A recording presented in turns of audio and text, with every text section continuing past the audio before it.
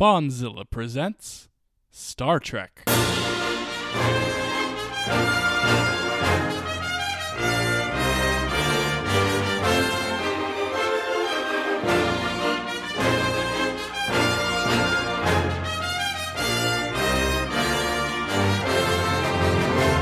Each week we warp speed into the world of Star Trek. This week, the original era of Star Trek films comes to a close as a clone of Picard tries to destroy the galaxy. It's 2002's Star Trek Nemesis.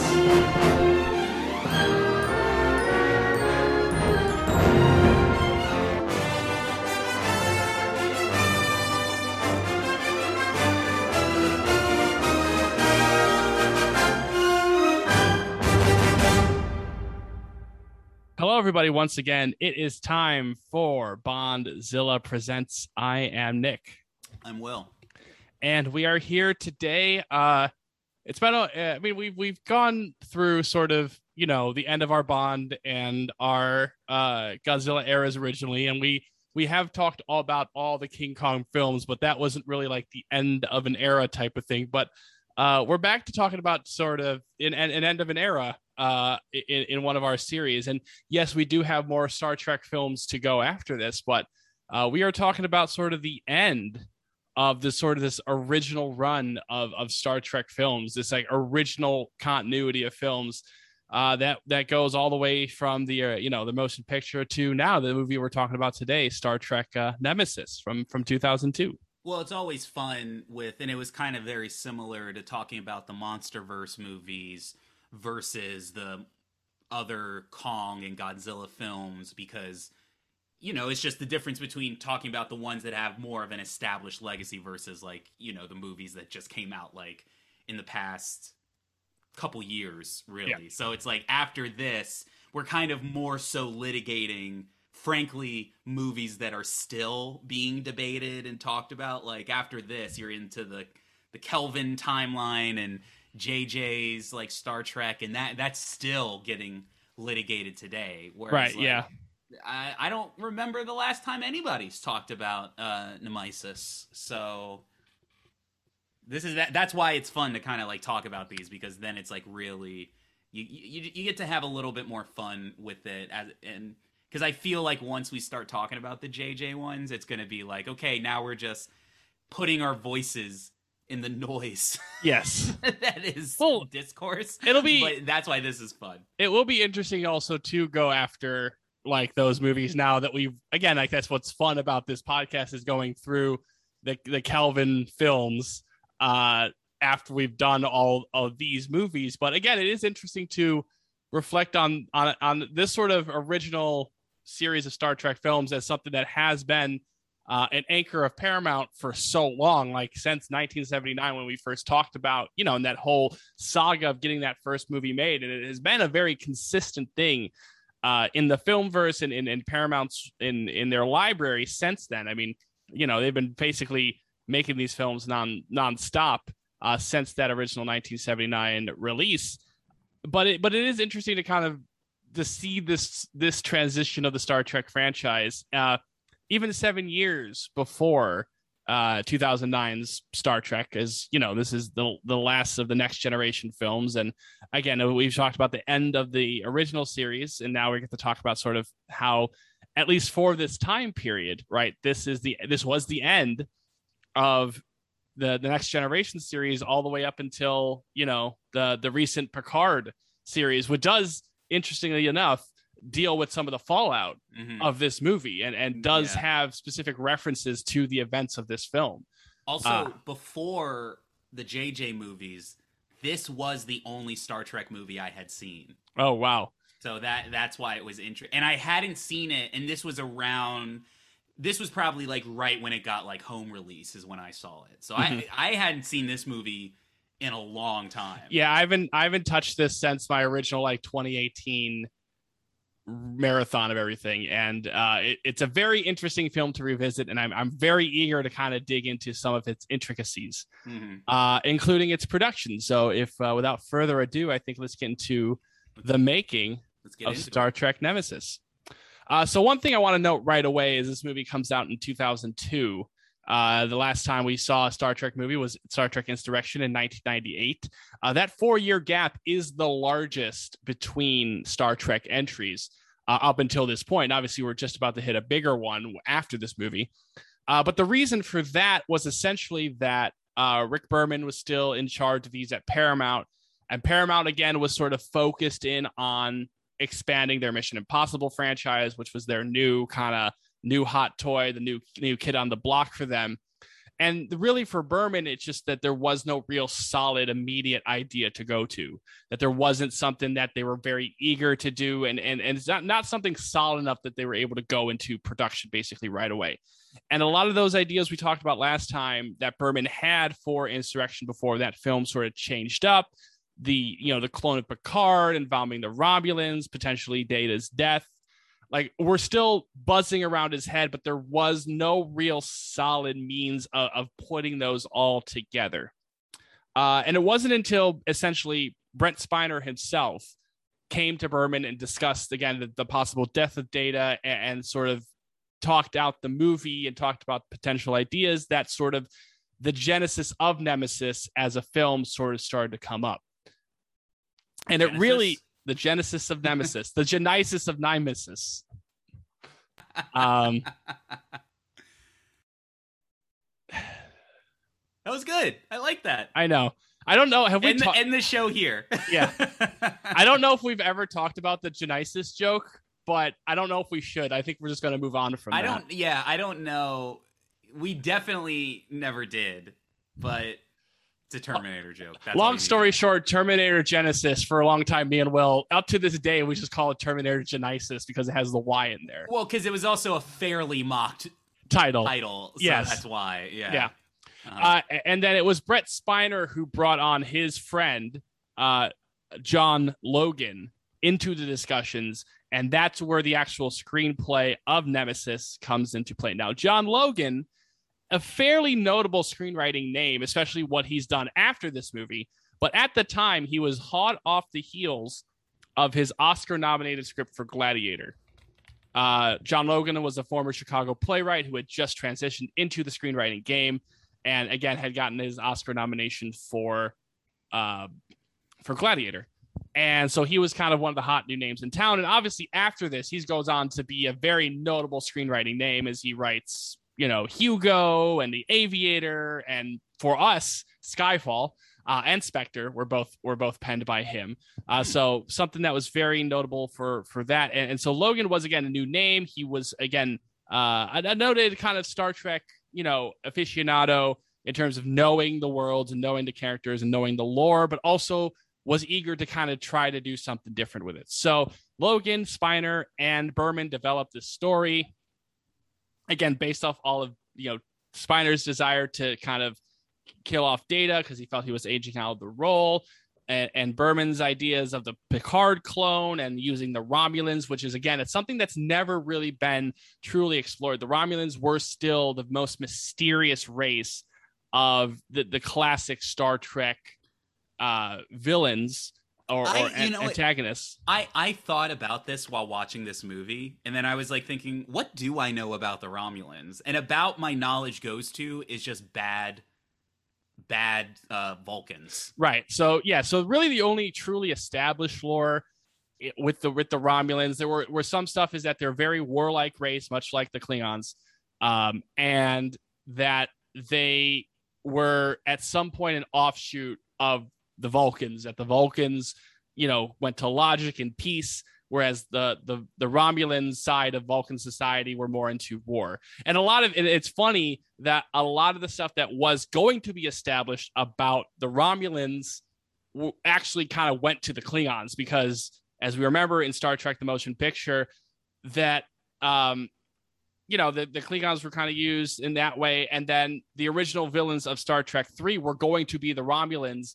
And so that's why they have the warbird and everything and sort of that stuff. But eventually the Klingons were put into that role because they were more well known. And so a lot of the original warlike stuff that the Romulans were kind of known for eventually made its way into kind of Klingon society. But the Romulans still had a lot to play. And also the fact that Romulus as a planet and as an actual society had only really been visited once in one of the shows, that the actual planet itself had never really been visited because of the neutral zone angle that the Federation never gets into, Romulan space. So they felt they had a lot to play with there. So Logan kind of concocts the screenplay based on all of kind of Spiner's and Berman's idea, and he makes the deal that he gets full rights to the script, and he's going to be basically the only writer on this movie because he's such a hot commodity. He kind of has that leverage. So this movie is kind of being put together in that way, and Berman starts thinking about directors. And obviously the first choice in everybody's mind, it's just because of the convenience, is acting Jonathan Frakes. So once again, take the role of director. And, he had the big success with First Contact. Insurrection was still a success, though much lower than First Contacts was. But Berman was looking for a new direction. He was looking for something of a refresh, because he felt that, Insurrection, one of the problems is that it was just everything was too familiar, and it was and really, Berman had considered that they really hadn't had a true outsider into the franchise since Nicholas Meyer originally took that, Wrath of Khan job. Mm-hmm. Because obviously after that you had Nimoy directing, you had Shatner directing, you had Meyer coming back, and he was kind of more familiar. And then with the Next Generation films, you had the first film being done by, one of the, directors of the show, and the other two films being by Frakes.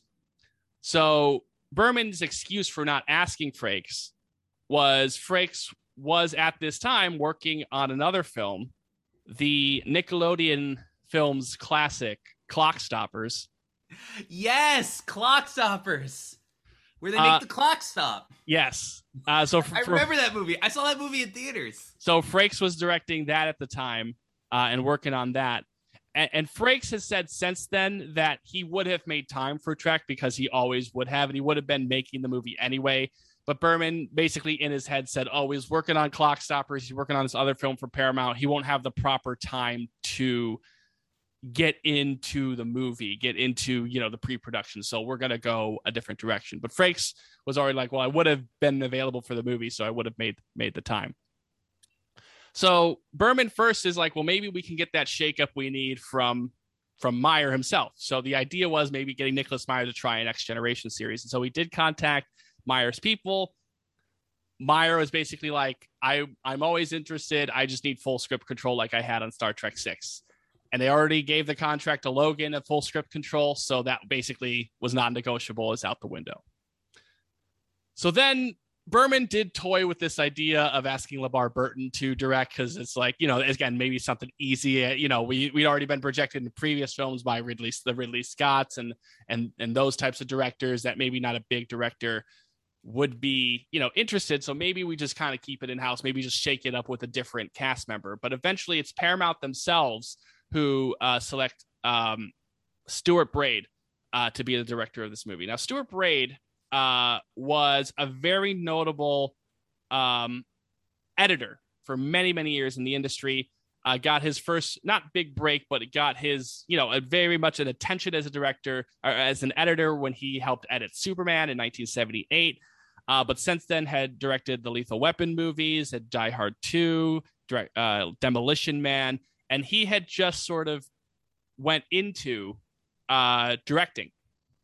And he made his directorial debut a couple years earlier in 1996 with Executive Decision, which was sort of an action movie starring Kurt Russell and Halle Berry and Steven Seagal, but had big attention when he got the coveted director's chair of the Fugitive spinoff U.S. Marshals, starring Tommy Lee Jones.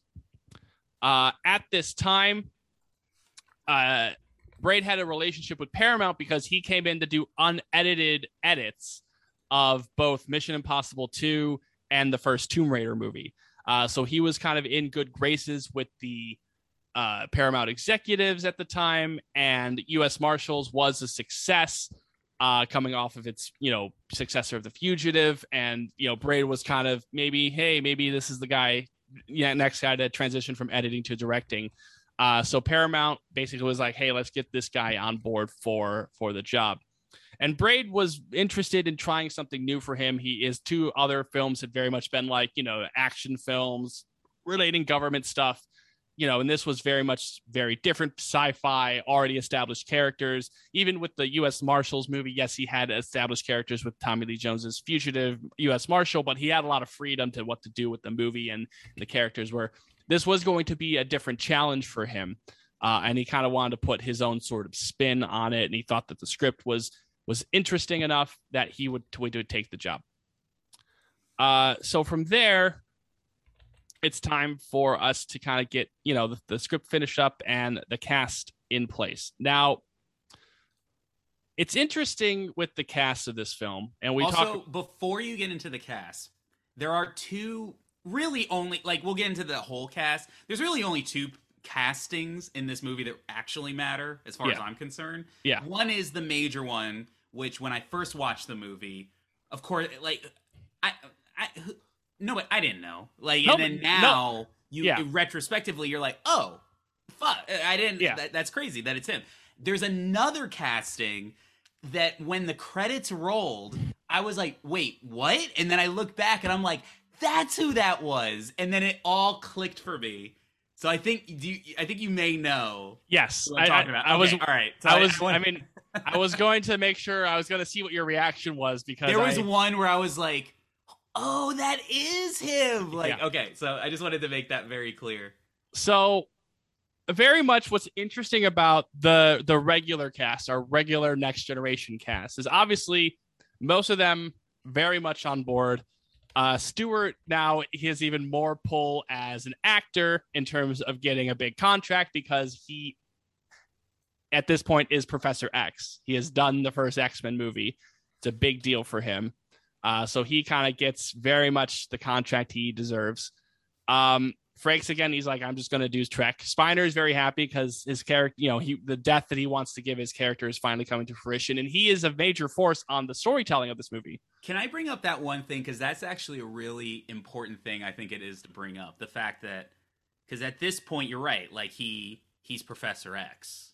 Yes, Professor Stewart, yes. And we often talk about how, because notoriously, for the fans, because I know the fans like to get to know our weird opinions, but you and I, and forgive me if I'm talking for you, but we're not, the politest way to put it is we're not the biggest X-Men fans. We like it just because it's part of Marvel Comics, and we like them that way, but there are diehard X-Men fans, and we are not them. Mm-hmm.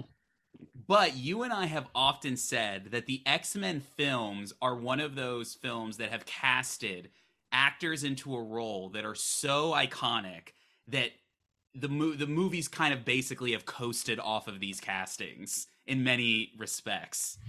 And Patrick Stewart being Professor X is one of those, it's perfect. It's so good. Yeah.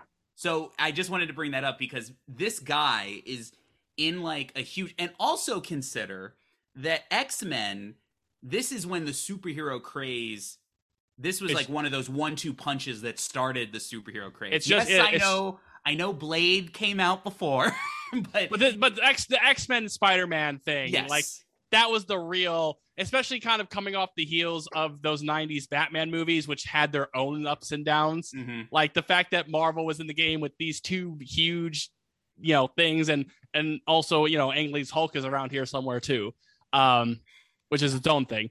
But oh yeah, yes it is. But this is people are still going crazy over these two movies, to the fact that they still want these performers and stuff in these MCU movies. I mean, we're seeing that right now with No Way Home, and rumors about even the WandaVision and Doctor Strange Multiverse of Madness is maybe they will get a Patrick Stewart and they'll throw him in there type of thing. What I'm saying is they even had people like me being like, how do you do another Magneto? How do you do another Professor X? Because it's so good. Yes. And I liked McAvoy and Fassbender, but they were good. Oh yeah, they're the good young versions of the people who should be playing these roles. Mm-hmm. So the reason I'm bringing all this up is what a fucking catch Patrick Stewart has gotten pitch perfect casting as Professor X, and he's Picard. And I know he's Patrick Stewart's a very lighthearted guy. I know he's kind of like a fan of all of these like really well known that he plays, and he really has hit the jackpot. Mm-hmm. Yes, for sure.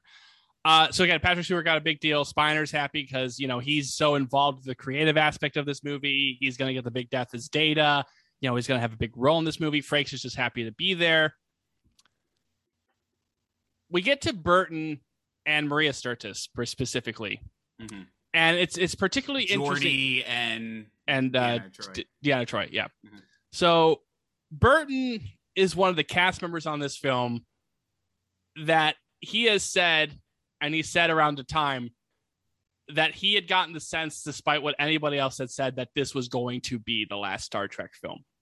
And so his whole thing was like, he was very instrumental in, okay, we need like to get people back in here. So it was like him that pushed for the cameo appearance by Will Wheaton returning as his character from The Next Generation.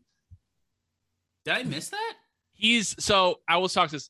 He had a dialogue scene cut, but he is at the wedding, and you can see him at the table. All right. And there was one Star Trek cameo that I was proud that I knew, though. We'll get to there, but there was one in there. Yes, that I knew. And even Burton was kind of like pushing for Whoopi Goldberg to make her cameo as well. So he was kind of very much, which was awesome. Yes, it was nice to see, great. Especially after her kind of getting left out of First Contact, that it was nice to see her back, and she gets a line as well. So he was very much like kind of getting the sense of like, no matter what they say, he just had a gut feeling this was going to be it for them. Then we get to Mariana Sturtis as Deanna Troi. And her, notably, she had one thing is that she said she had cried when she read the script and immediately called Brett Spiner about the death of Data, and it really affected her. And Brett Spiner's like, well, don't worry, I'm still here. That's just a fictional character. It's going to be okay. Like, he kind of joked with her, but just kind of like asserted, like, this is what I want, yada, yada, yada. And it's still not explicitly clear what her issue is, but it has been heavily speculated on what her issue was with the script. But she was not happy with a certain portion of the script, and basically was like, if I'm going to do this movie, I need a lot of money. And again, she's never really talked about exactly. I know what it is. She's never talked about it, but there's a lot of speculation on what it was. Could you be possibly talking about the blemish on an otherwise, spoiler alert, it's not terrible movie? Oh, I'll get to that when we talk about it. No, it really, I'll just lay my cards out on the table vaguely. I'll lay my vague cards on the table. Could it possibly have to do with the blemish on the movie? Yes, most likely. Most likely. But apparently with her, it got to the point where the studio explicitly told her, okay, you're getting replaced with spies. You're going to get replaced by 7 of 9. Okay. Jerry Ryan's character from Voyager, the Borg character that gets, there's a whole thing with her. That I know her. Is that the one? She's got like the fucking. Yeah, she's a Borg that's saved in Voyager that gets kind of rehabilitated and kind of back into kind of. Oh, like, is that what her deal is? She's one of those characters I know that's in. I've seen a lot. I have no idea what her deal is. Okay, right. I know who that is. So Ryan talked about this a couple years after the movie at a convention, and she said that. It was on the table. She was offered to be a replacement for Deanna Troi in the movie.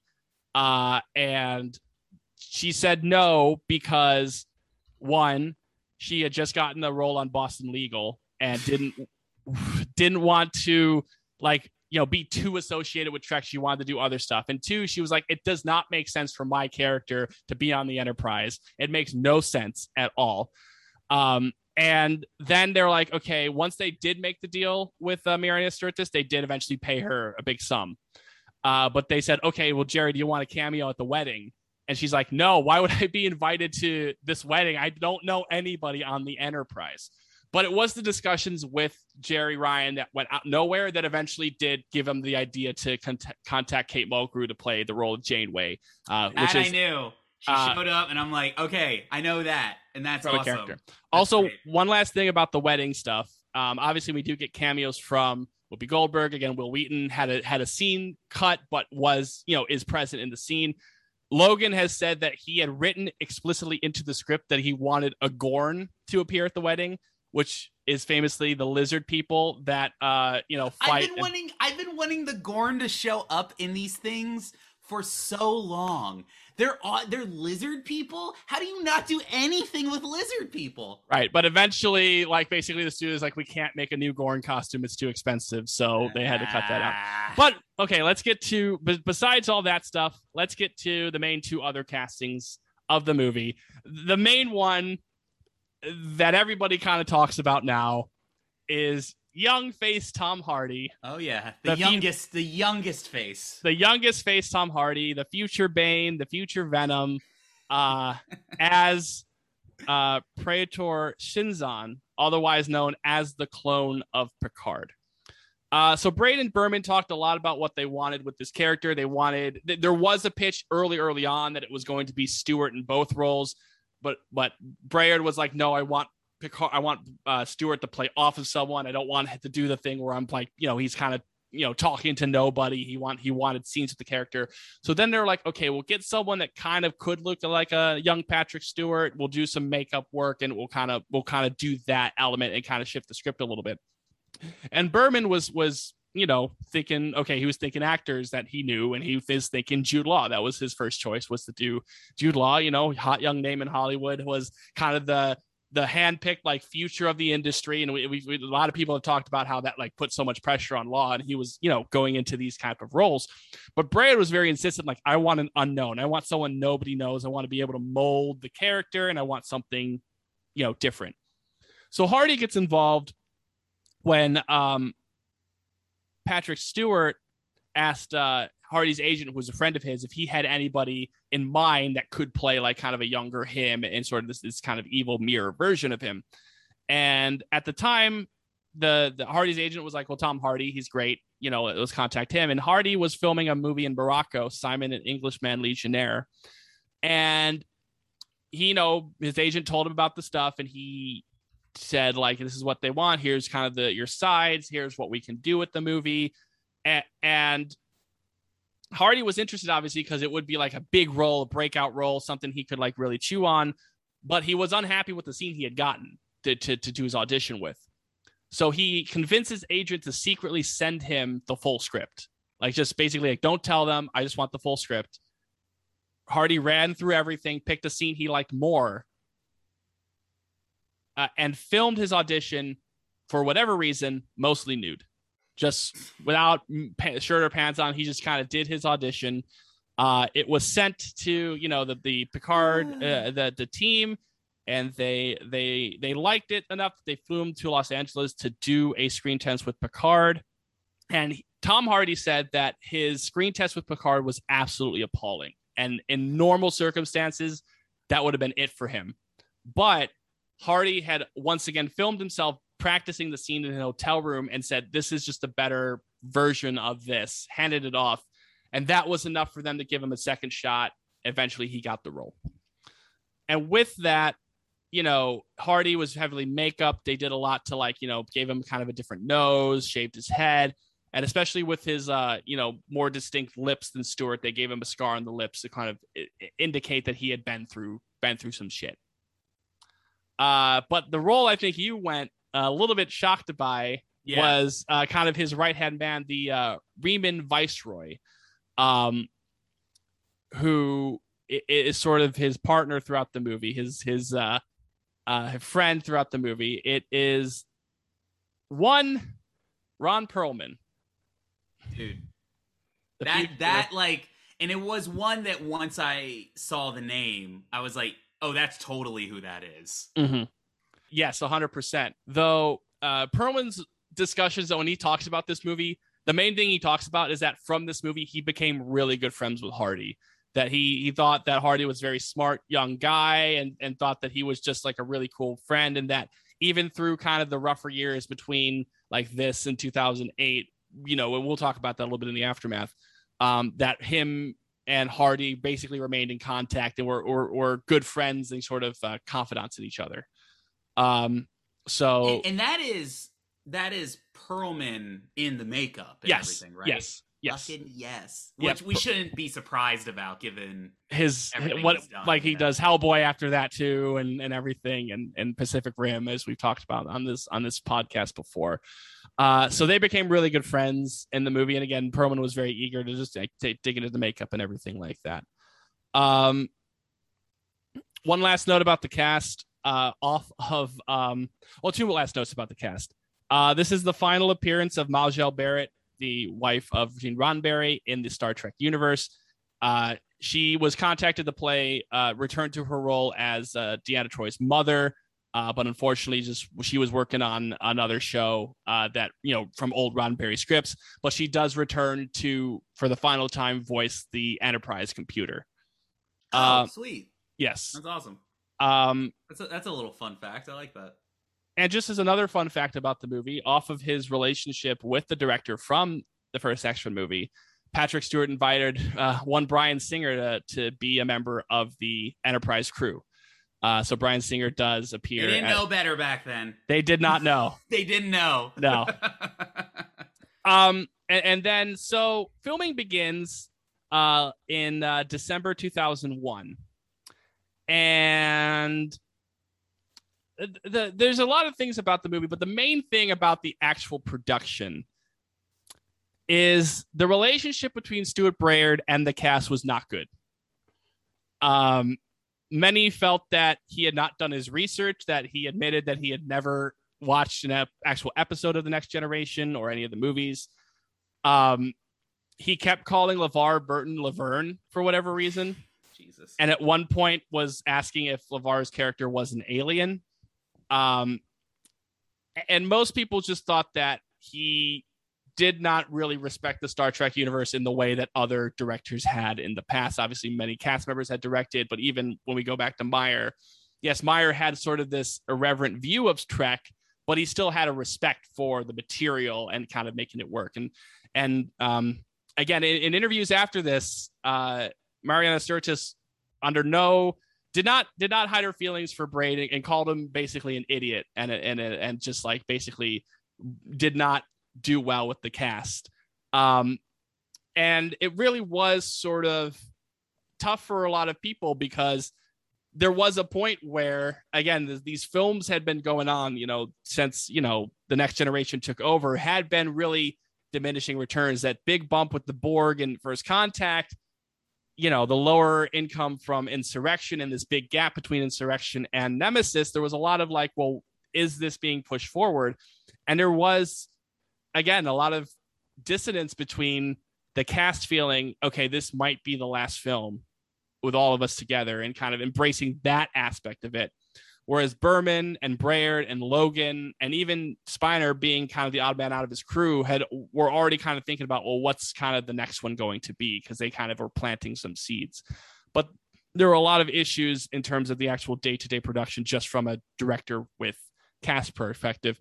And Braillard says later as well that he did struggle, that he thought that entering this world would be a challenge, but it was a struggle because he was kind of like, I like to design my own stuff. And he did get to redesign the phasers and some of the stuff. And they had to build a new bridge because the Voyager bridge that they had always used was torn down. But he was always like, but like the sick bay was like reused from, Enterprise, like the new show that they had just put on air. And the some of the stuff in the Shenzhen ship was like stuff that was used in Deep Space Nine. Like he was like not really comfortable with having to really showcase a lot of this like reuse sets in the lore and the history and stuff. And he thought that it was something that at the end of the day was something that he kind of was doing too much, too fast, that, without doing the research. But at the end of the day, the movie, did push through and the cast really took solace in the fact that they were back together again. And they did feel like, again, the family dynamic. And again, for most of the cast, that thinking that this is likely going to be the last time they were really on set and really working together was kind of a big deal. And it influenced a lot of the acting in the movie. Effects wise, some quick effects things. Finally, for the first time in the history of Trek, the bridge set was rigged to move on its own, as opposed to the cast having to do the classic, move and they tilt. They were still doing that throughout all of these? Yes. Oh, that's great. Even on the movies? Yes. Yeah. Yeah. Because the one thing you got to remember is that for most of these movies, the Enterprise sets were reused from the television shows, always going back to, phase 2 for the motion picture. But a lot of these, up until this point, they had always been using like the Voyager set or the set from the show, which was not rigged and didn't have the budget to rig. I always have to remember they weren't actively making Next Generation when these movies were happening. Right. They were reusing Voyager sets and stuff. So the fact that the Voyager set had been taken down meant that this was the first time they had to do a new bridge. And so they finally were able to rig it. One of the film's major effects was the scene where the Enterprise rams into the other ship. And that was 100% practical outside of the explosion. They actually did push 2 models together and basically filmed it kind of on its side, so it looked like any debris were floating off into space. They were just kind of falling down. So that was kind of one of the major scenes of the movie.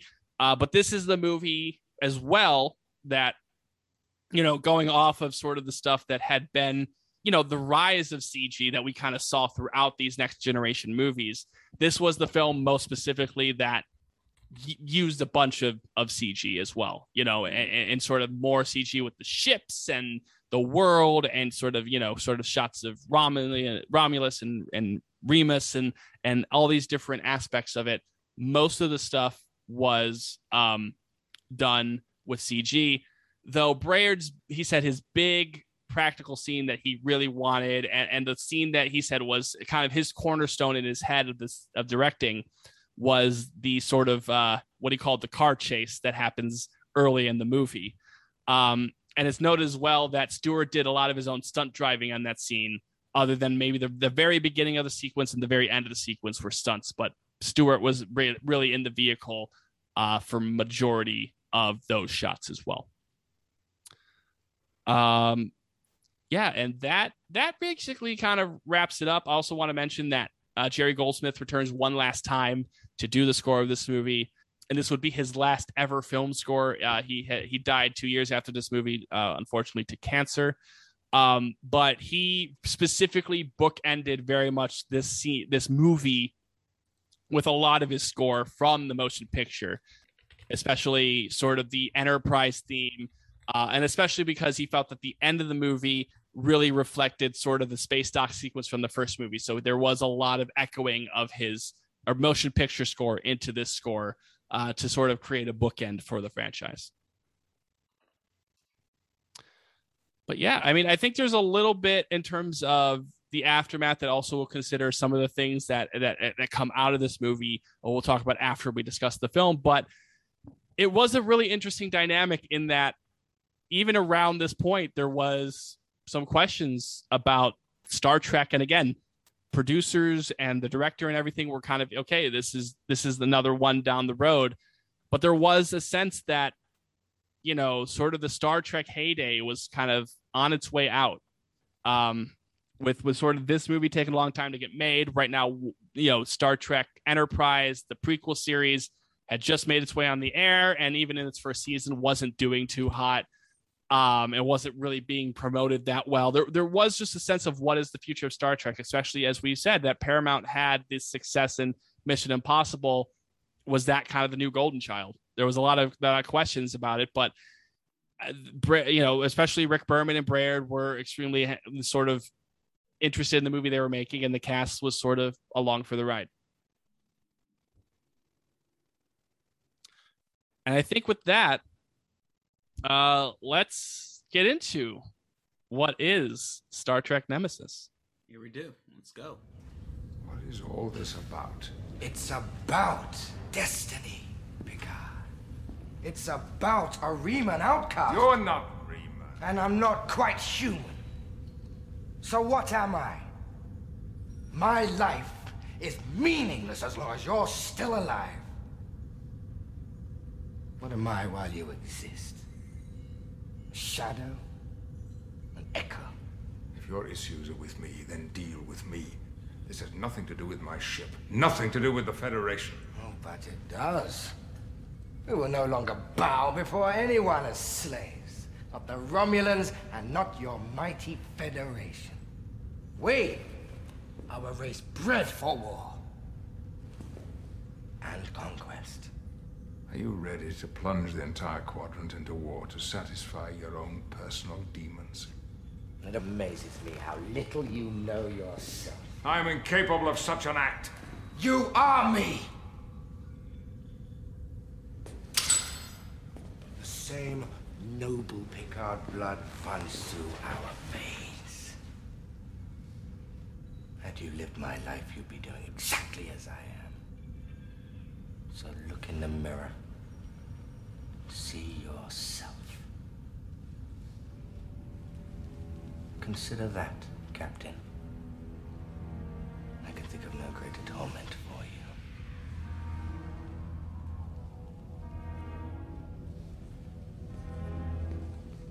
you. Shinzan, I'm a mirror for you as well.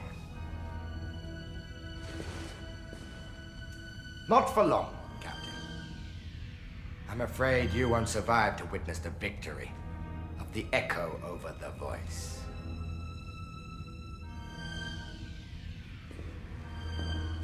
Alrighty, so Star Trek Nemesis. I was very eager to revisit this. Yeah, this was one of the times where you did text me saying like, I'm really excited to talk about this one. Well, because again, I'm always interested in, especially when we go through these franchises, right? To talk about these films that have a reputation, because the distinct reputation of Nemesis is it stands in many people's eyes alongside Star Trek V, The Final Frontier, as the low point of these Star Trek films. And we've already gone through Star Trek V, and we've already kind of determined that that film really isn't as bad as people make it out to be, that there is gems amongst that movie. Star Trek, you gotta use subtitles for me because I lose. Yeah, track the final of numbers. Final Frontier, the Final God Frontier. one. Okay, right. right. We talked about that, God and Right. the Kirk directed one. Notoriously, I was a fan of. I enjoyed the film. And I said as well during that movie that it's still like lower on my rankings. But, I found that there was a lot more to enjoy out of that movie. And even with Insurrection, which I had always said was my least favorite, I came around to saying, like, yes, it's still, again, not amongst the top, but it's also not a bad movie. And really, at the end of the day, for most part, I come around on that to Nemesis in the sense that it's not really the upper echelon of Trek, but it's fine. It works. It's still fun to see these characters. There's some gems. There's some really good stuff in this movie. Then some stuff I really enjoy. And yes, there are some very questionable stuff as well, which we will definitely talk about. But it was a fine watch, and I definitely enjoyed seeing sort of the young Tom Hardy, do his Tom Hardy stuff and sort of really his Tom Hardy. He does a lot of Tom Hardy stuff in the movie. It's really There's a few things that this is proto Tom Hardy. This was the like if in many ways Nemesis is the audition for the career of Tom Hardy 100%, like at large. Yes, like it really is. Yeah. There's some fun stuff seeing him.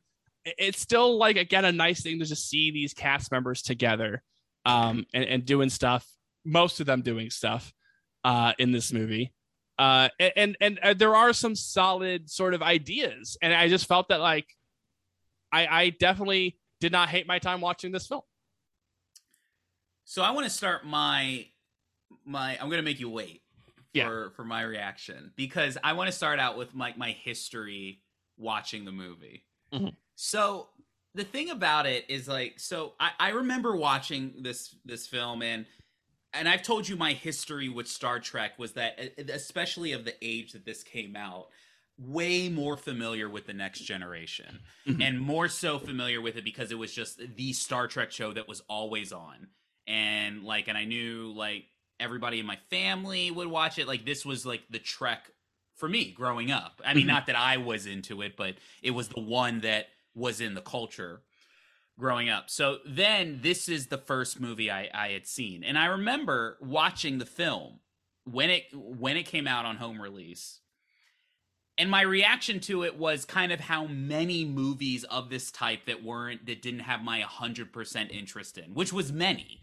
But the thing is you know, a big movie fan over here. I mean, Godzilla wouldn't have happened if I wasn't into weird things, but nowhere near the level of paying attention to a movie that I have now. Mhm. Like, I have way more like, all right, I'm going to sit down and give this movie a chance because I enjoy watching movies. Like, back then, when you're a kid, you're interested in watching movies, but if you're not that interested in the movie, Right. You some of your attention. You play with something, or you're just kind of like, yeah. you know, you're working on something else. Right. Exactly. Yeah. So I had this reaction to it where I was like, all right, it was fine. Some weird stuff in it, but you know, it's fine. And it was more so like, I know it's the people from the show and they're doing movie stuff. That's great. My second reaction to it comes in the form of a question. When did Galaxy Quest come out? Would have been 1998, I think. It's in late 90s for sure. Galaxy Quest. So Galaxy Quest came out in 1995 or 1990. wow. No, sorry, 1999. Okay, yeah, I think it was like developed earlier, but like 1999. This is Star Trek Nemesis is what? In 2000 what? 2002. So I must have seen Galaxy Quest before this film. Mm-hmm. And unfortunately, it was of the time when Nemesis comes out, and then you're just kind of reminded, at least for me, oh yeah, this is all the stuff that Galaxy Quest was making fun of. Galaxy Quest is a great movie. Let's watch Galaxy Quest. Like, unfortunately, that was it. Yeah. Okay? So, my history of it was like, it's a movie that was fine when I watched it. Many other Star Treks come out, and then by the time that there's a legacy to it, it's like, yeah, that's the Star Trek movie that's not great, and for some reason has a weird molestation scene in it. So I just kind of like, yeah, that's probably what it is. Now, I watched it last night, Nick. Yep. It's not bad. It's not like it really isn't. It's not a bad movie. And so what I come down to is that it really isn't a bad movie with, for some reason, a weird molestation scene in it, which I do not like. It's a blemish on the movie. Mm-hmm. Not entirely, you know, it's, I don't want to say it's forgivable, but you're able to kind of be like, you know, they try to bring it around town with it. They try to, like, you know, have a character have a comeuppance at the end, and you're like, all right, they technically did it. I still don't think it has. Why does it need to be in this movie? Yeah, don't like it, and we'll get to it. But other than that, I just thought it was a solid movie. I just thought it was a solid sci-fi movie. It really is. Did. It really is. And it really, what I kind of thought after this film, when we get to the end and the credits started rolling, my kind of initial thought was, man, what a solid series of 10 movies that these films have had since the motion picture. And yes, I will say this. I liked it more than Insurrection. Mm-hmm, I do did too. I did not expect to, because Insurrection was one of those movies where I was like, I dug it. I dug what it was doing. Like, I didn't think it was really exceptional. Not that I think that this movie's exceptional, but there really wasn't anything about it that I would like get on board with. Whereas like this movie I watched and I'm like, it's it's not like an exceptionally like novel form of a sci-fi movie, but in terms of a space faring, there's a bad guy. This is the bad guy's plan. They do enough with the plot to not make it extraordinarily tedious. Yeah. The performances are pretty good. They do some fun character stuff, especially if you know these characters. I walked away fairly entertained. I thought it was a solid film. Yeah, but I remember too, because it was like there was a reason that I had Insurrection at the bottom of my previous list. It was because that even at that time, like I think I can appreciate certain aspects of Nemesis even more now. Again, just even having grown so much as a film watcher and just as a person from 2018 to now. But even then, I kind of had this thought of like, well, it's not really as bad as people say. Again, there are better Trek films, but it's not as bad as people kind of make it out to be. And again, I'm just like, there's really not a film in these kind of first original series that like I have a strong disliking of, especially on these rewatches where I kind of grew to appreciate Final Frontier a lot more. And I've always had sort of this weird connection with the motion picture. Everything else has been very good to super solid. Like I really don't, I mean, maybe like even like Generations at least has a good first half, or at least an interesting first half. And I think like if there was one thing about these rewatches, it's like maybe like Nemesis goes up a little bit more and maybe Generations goes down a little bit more. But I really think this whole Trek franchise has been really fun to rediscover it, because I think it's just at very least a very solid just I think continuation of films. Yeah, I think that if I had to look at, I think probably Genesis is the worst of these four. If I had to pick one, for me, or Generations, or Generations, right? Because you combine Generations and Nemesis, and I was confused again. Well, no, yeah, it's because the thing about Generations is like, when I think about what I really like that makes me want to put it higher, it really isn't in that much of the movie. No, it's just true. I think like it's literally the first like 10-15 minutes and the last 15 minutes of that film are like good. And I don't think Generations is a bad movie. It's just right. Yeah, but I think I think when the worst of it is Generations, which still has stuff to like. Oh yeah, sure. It's just 100%. Stuff, and I think when it comes down to Nemesis, again, good stuff with some character stuff, good stuff with sort of I think again there's some really fun stuff with Tom Hardy's Shenzhen character. Yeah. Again, with a couple blemishes. It's just still fun to see kind of like sort of stuff. There's some fun action in the movie. Some weird lighting at one point or another, but other than that, like, good stuff all around. I thought that the movie, I thought it had everything about the characters that I like about the movie, about these characters. I thought that it was, it was kind of refreshing to see a final movie that wasn't so. It kind of snuck in a lot of like final movie stuff in there, without it being like so much about like, oh, this is like the final one, like you know what I mean? Like, so I thought that they did that. I thought they had a solid villain.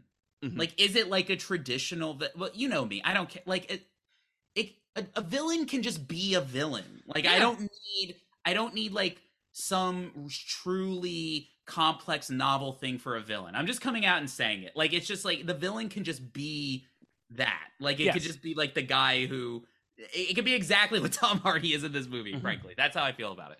So it has a solid enough villain. The plan is solid enough. It's got some like, sacrifices in it. I actually think for a movie of this era, it looks pretty good. Yeah.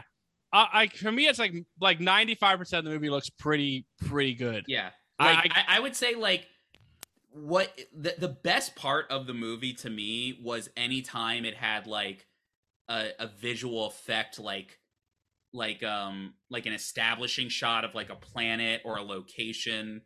All that stuff was really great. And even the dated stuff, it was dated if you know the technology, but it looked still pretty solid. Like they knew kind of like it was still pretty high end for what they wanted to do. And what I was really impressed by was that it still had that modern sheen to it, all like the sets and the visual effects, but it still felt within the world of the three previous movies that we had watched. I felt that too, that it had its like feeling of like, yes, it was sort of like, early 2000s sci-fi action. Like it still kind of had like some of the advances in camera stuff and technology stuff, but it did, it wasn't too far gone from how Insurrection looked and how, First Contact. Yeah, they managed it in a way that made it feel like these were like, in the same world. It just all took place in the same world. So I was actually really impressed by the VFX management of it.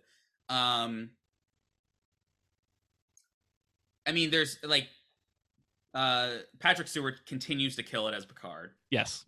In it. Especially because it's another movie that's so focused on him and his relationship with Data. And I think like that's the stuff where, he can really eat that up a lot, and kind of pull a lot of the stuff out of Picard. And especially like, again, like the decision to have someone else play Shenzhen instead of him, I think is a really good choice because you get some really fun stuff together with him and Hardy. And I think they kind of bounce off each other. And again, Hardy gets to, kind of be a slight, not slight. I mean, he gets to be a Tom Hardy scene chewer in many respects. Like it's that signature Tom Hardy, like big performance stuff.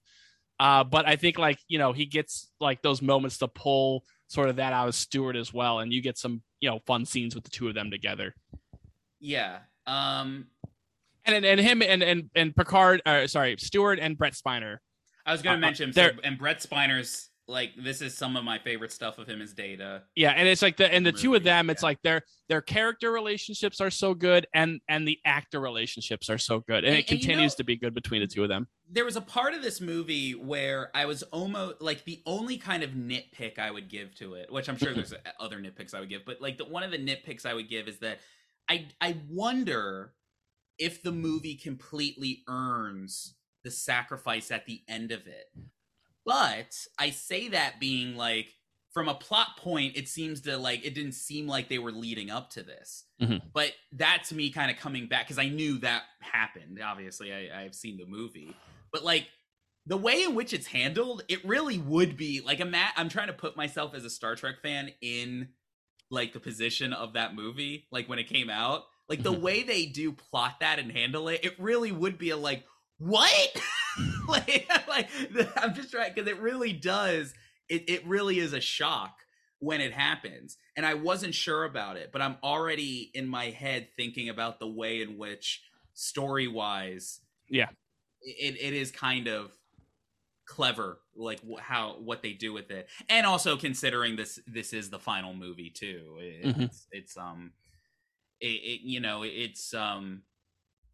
It's good. I mean, I enjoyed the little cameos that were in the film. Cameos and broad and like bigger universe cameos and connections are great. Like, I know it's cool not to like these anymore, but it's just fun. It's fun to see. It's fun to see. Fun. It's fun to see Janeway. It's fun to have here's Whoopi Goldberg have a joke. Here's my defense of it, and this has always been my defense of it, why it's fun. Because there are ways to, like, do it wrong, but... Yeah, I think, the problem with the argument now is, like, people argue it from a form of principle. Like, they argue it from a form of, like, movies shouldn't be doing this or whatever, blah, blah, blah. Yeah. But, like, because that has always been a topic, I'm not trying to, like, connect it to this one specifically, but this made me think about why I think it is fun. Because I don't follow this. I really don't. I kind of know this, that, and the other. Mm-hmm. So, like, the fact that I don't know Kate Mulgre's character, she's from what? Voyager? Yeah. She's from Voyager. But I have not seen an episode of Voyager. But I know Kate Mulgrew plays a captain on Voyager. Yeah. So when she shows up in the movie, I'm like, oh, that's her. And then it just, in a weird way, is it like a shorthand and a cheat a little bit?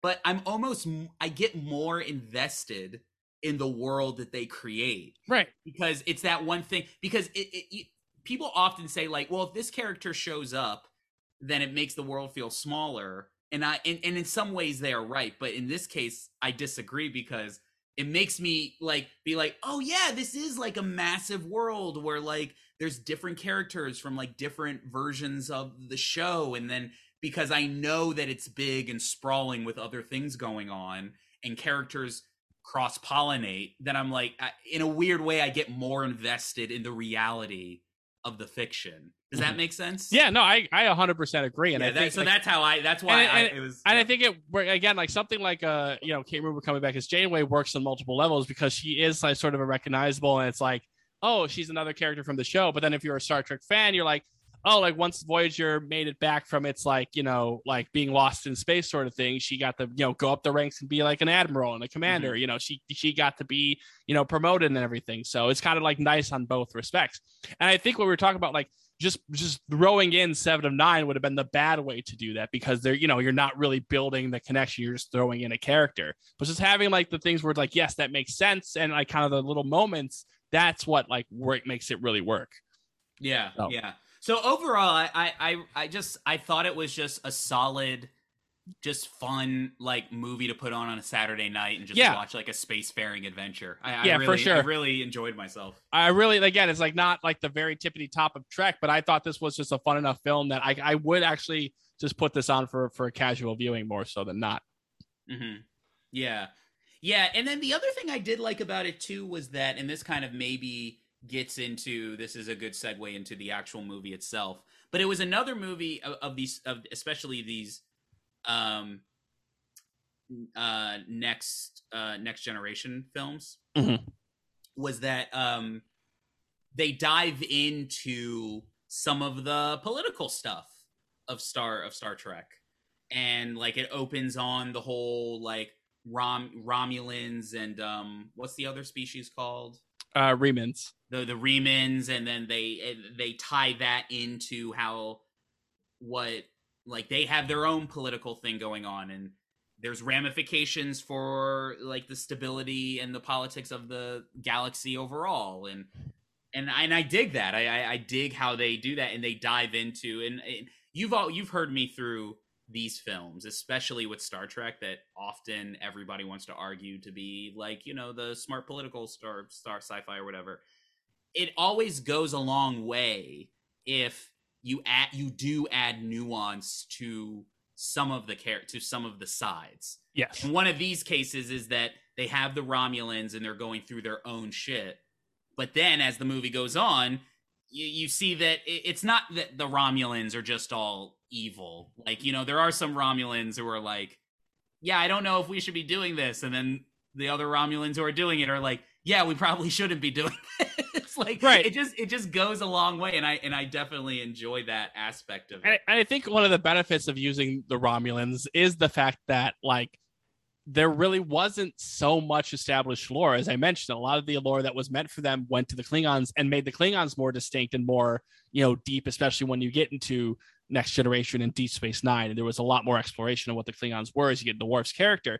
So, like, the Remans, for example, was something that was kind of created for this film, but does make sense within the world of Trek in the sense that, like, again, we don't know much about the Romulus world. It is a very, you know, warlike and violent society to an extent of, like, there are uprisings, there are, you know, new government, and Shenzhen mentions it, there's always new governments coming in, you know, there's always upheaval and there's always different decisions on what's kind of happening.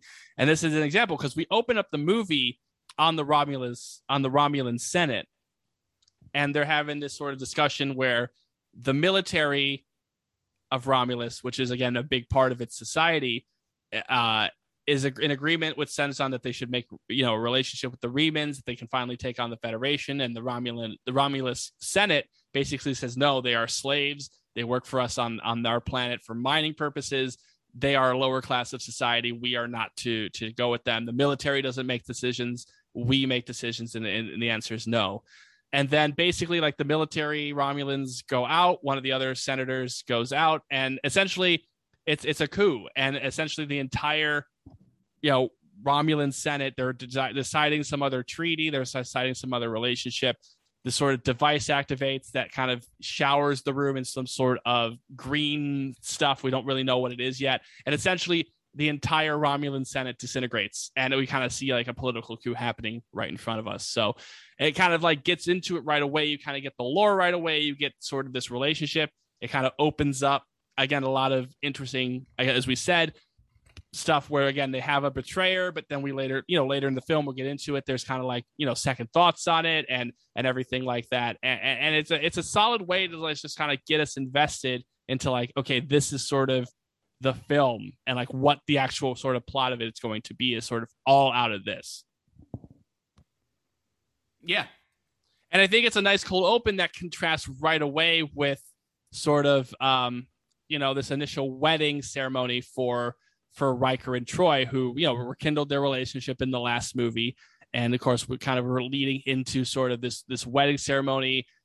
Picard gets to give the best man speech, which is a fun little speech. I thought it was a well-written sort of like very Picardy, like best man, like tickling the stuff, you know. Can I say I'm a little bit, I did want to say this. I almost forgot to say this. I really dug just the opening of the movie. Yeah. Like even just the way the title card was, and then just the zooming in through it and seeing the planets, and I just Right. well done, just like aesthetically directed. I dug it. Yeah, I really it's also did. distinct because it's the first Star Trek movie that doesn't have the cast opening credits. It just shows the title and goes directly into the movie. Also, is distinct from the backwards R, which was hotly debated among the crew, and eventually was like decided that we're going to do the backwards R. I guess I don't have like a passionate opinion. No, about me neither. R. It's just one of those things where it's just like I just know that was a very passionately debated. Should we do it? But it's just like kind of gets right into it and gets right into like again the political nature of everything. So, but so the stuff with Picard, his speech at the wedding is all good stuff. And we kind of figure out that like Riker and Troy are leaving the Enterprise. Riker's going to take command. He's going to be a captain of the Titan. And again, it's just some fun banter. And again, it's just like this is what we like about these characters and these relationships that Picard can give a ball busting sort of best man speech. He can have that sort of fun, but at the end still, genuinely toast, his good friends and people that are important to him on the ship. And again, we get some,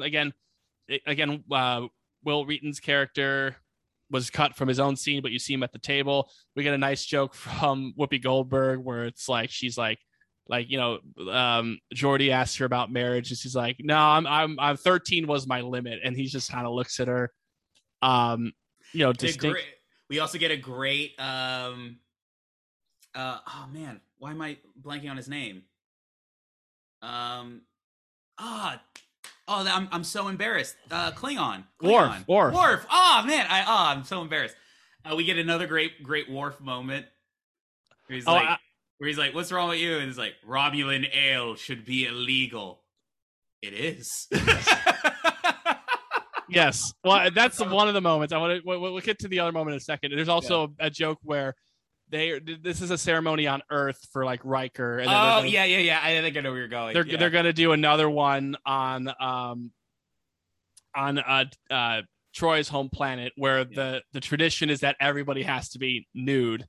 And where there's some running gag early in the movie where Worf is very like disturbed by this, and it's just like I just feel it's inappropriate for me to be nude. But the big part of the scene and the thing that people remember, which is a funny character moment for Worf. Yes, is that it's like he's just super like he's from like the Klingon Empire and they're Klingons, and meanwhile he's like I don't want to be naked. Well, I just love like a little bit later. I'll get to the part of the scene that everybody remembers, but a little bit later when he's like complaining to Picard about it back on the Enterprise, Picard's like, "Oh, come now, like you're a Klingon, you know tradition, like anybody who's understand tradition, it's you." And he's like, "Why wouldn't we want to look at a big, like handsome, strapping?" I thought that was funny, man, like you. And I just just the interviews, but in terms of the wedding sequence on Earth, the major moment, both for the character and also just from a fan perspective, what the memorable part of the scene is Data getting up with the band, and presenting his gift of singing the song Blue Skies, which again Spiner does a great job with. And then we get like a little button on the scene where Worf looks up and just like slinks back down. He's like Irving Berlin, which in my head canon, and what I like that this implies is after the last movie, after he didn't know who Gilbert and Sullivan were, like 100% Picard and Data like sat him down and introduced him to a bunch of like classic like Earth music, to the fact that like he knows who Irving Berlin and has been very annoyed by him in the past. So I kind of really dug that sort of joke right there. It's very nice. That is good. I like that. So basically, but then the shit gets real. Right. Well, I didn't think it was going to get real, but then it gets real. They're on their way to Troy's planet for the naked ceremony when they pick up a positronic signal, which is very distinct because it's the sort of positronic signal that only has come from androids like Data and Data's like lineage. So Picard can't help himself, and basically it's like, I think it's worth something investigating. And he, basically is like, and there's this whole kind of bit where again they're going to leave Riker on the ship because like, hey, your wife wouldn't forgive me, like Mr. Troy, and everybody like looks at him like, "Ha, you're You're getting married. Haha. But Picard's also very eager to try out the Argo and give it a shot because they can't like beam down to the planet due to interference. So can I say so, because that's a thing where definitely there's like, it strikes me as a movie thing where they just want a scene where like, well, we want to do something different. How do we do something different? Well, okay, we're gonna put somebody on like a buggy essentially, and then they're like, well, this is Star Trek. How do you get somebody on a buggy? And I love that, like, really, and I'm not saying this is the case, but it works out because it's such like a fun character moment. And it's so honest and true to just being a human being that Picard would just be like, I just want to try it out, though. Yeah. Like, it's like we don't really get to use it that much. Let's try out the rover or whatever. Like, I just thought those are just little moments that continue to make me like Star Trek. Mm-hmm. Is like when they dive into the fact that it is a future thing, and that like that there is, because when you think about it, like, I mean, we do that all the time. It's the reasons people like listening to vinyl. It's the reason you and I like listening to vinyl, because it's like, well, it's not the norm of what we do, and it's like an older thing that we just think is cool. Yeah, so I love it when the Star Trek movies allude to behaviors like that. Right. So yeah, no, I think it's fun, and I think it's, again, just fun banter between the characters, and I think it's really the characters that sell it. That it's easy to kind of, you know, excuse it as what we've said is just kind of an excuse, but it is something where it's like, if you could bring it within the characters and make it like fun for Picard and Riker and Data and everybody to go through, you know, I think it can work. So we get onto the planet, Coloran, in the Coloran system.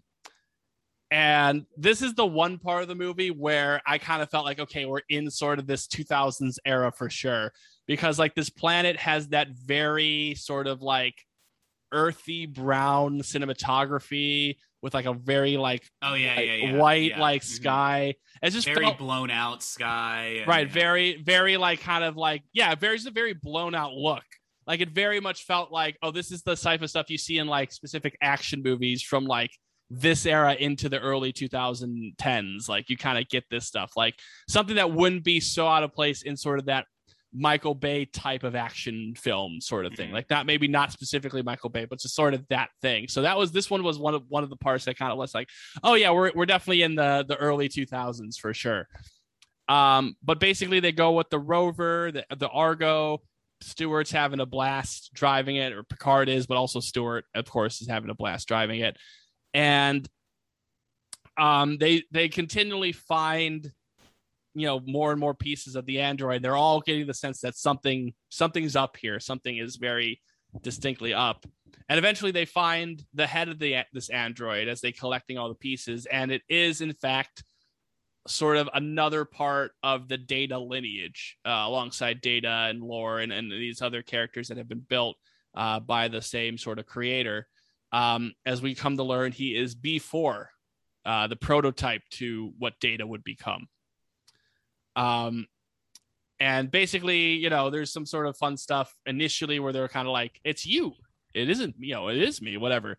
And then like the inhabitants of the planet come up, and I it's always kind of funny when like they again, sort of this thing where it's like, we just want kind of an action scene, but we also don't want to make it like too much like Star Trek-y sci-fi. So it basically is just like a bunch of people in like helmets on like tanks, essentially like ATV tanks, just like just shooting like bullets. Like it's not even like phasers or anything like that. It's just basically like, no, these are just regular like guns essentially, which is kind of funny. But we get kind of a chase through the desert. We get some things with B4 asking like why Picard's head is so shiny, and, you know, Data being Data and like trying to like explain it. And Picard's like, not now, Data. Like, I'm sorry. It's just like, I'm trying to explain to this guy. And then basically this decent little car chase through the kind of this desert planet. And eventually they end with like a scene straight out of Fast and the Furious or Mission Impossible, where they like drive the ATV off a cliff, like right into like the shuttle ship, like a perfect thing, right? Or like it's really like out of Bond. Like they essentially do that in like it's basically like the same sort of a different version of the same thing that's in like the Living Daylights and everything like that, where they literally just drive a car into the back of a plane. Like it's right out of a Bond movie, honestly, and it's kind of funny to see. But yeah, I mean it's again, it's fine. It's nothing. Yeah, this is like probably the most obligatory part of the movie. Yeah, like because it's like Data and like the B4 character, and it's like they eventually explain like it was like a setup and everything, but it really kind of does feel like, because you get this sequence and then it does kind of just transition into like the Janeway thing. It's like, oh, by the way, the Romulans want to talk to us, right? Like it seems like it's a very tenuous connection to like scene to scene, which is kind of also why it kind of stands out like very much at the beginning of the movie. Well, like the thing about this whole plot line, because you're right, it is kind of like, and it's interesting because you could always throw it away as like it's their way of having to do the sacrifice at the end, but then being able to get away with it.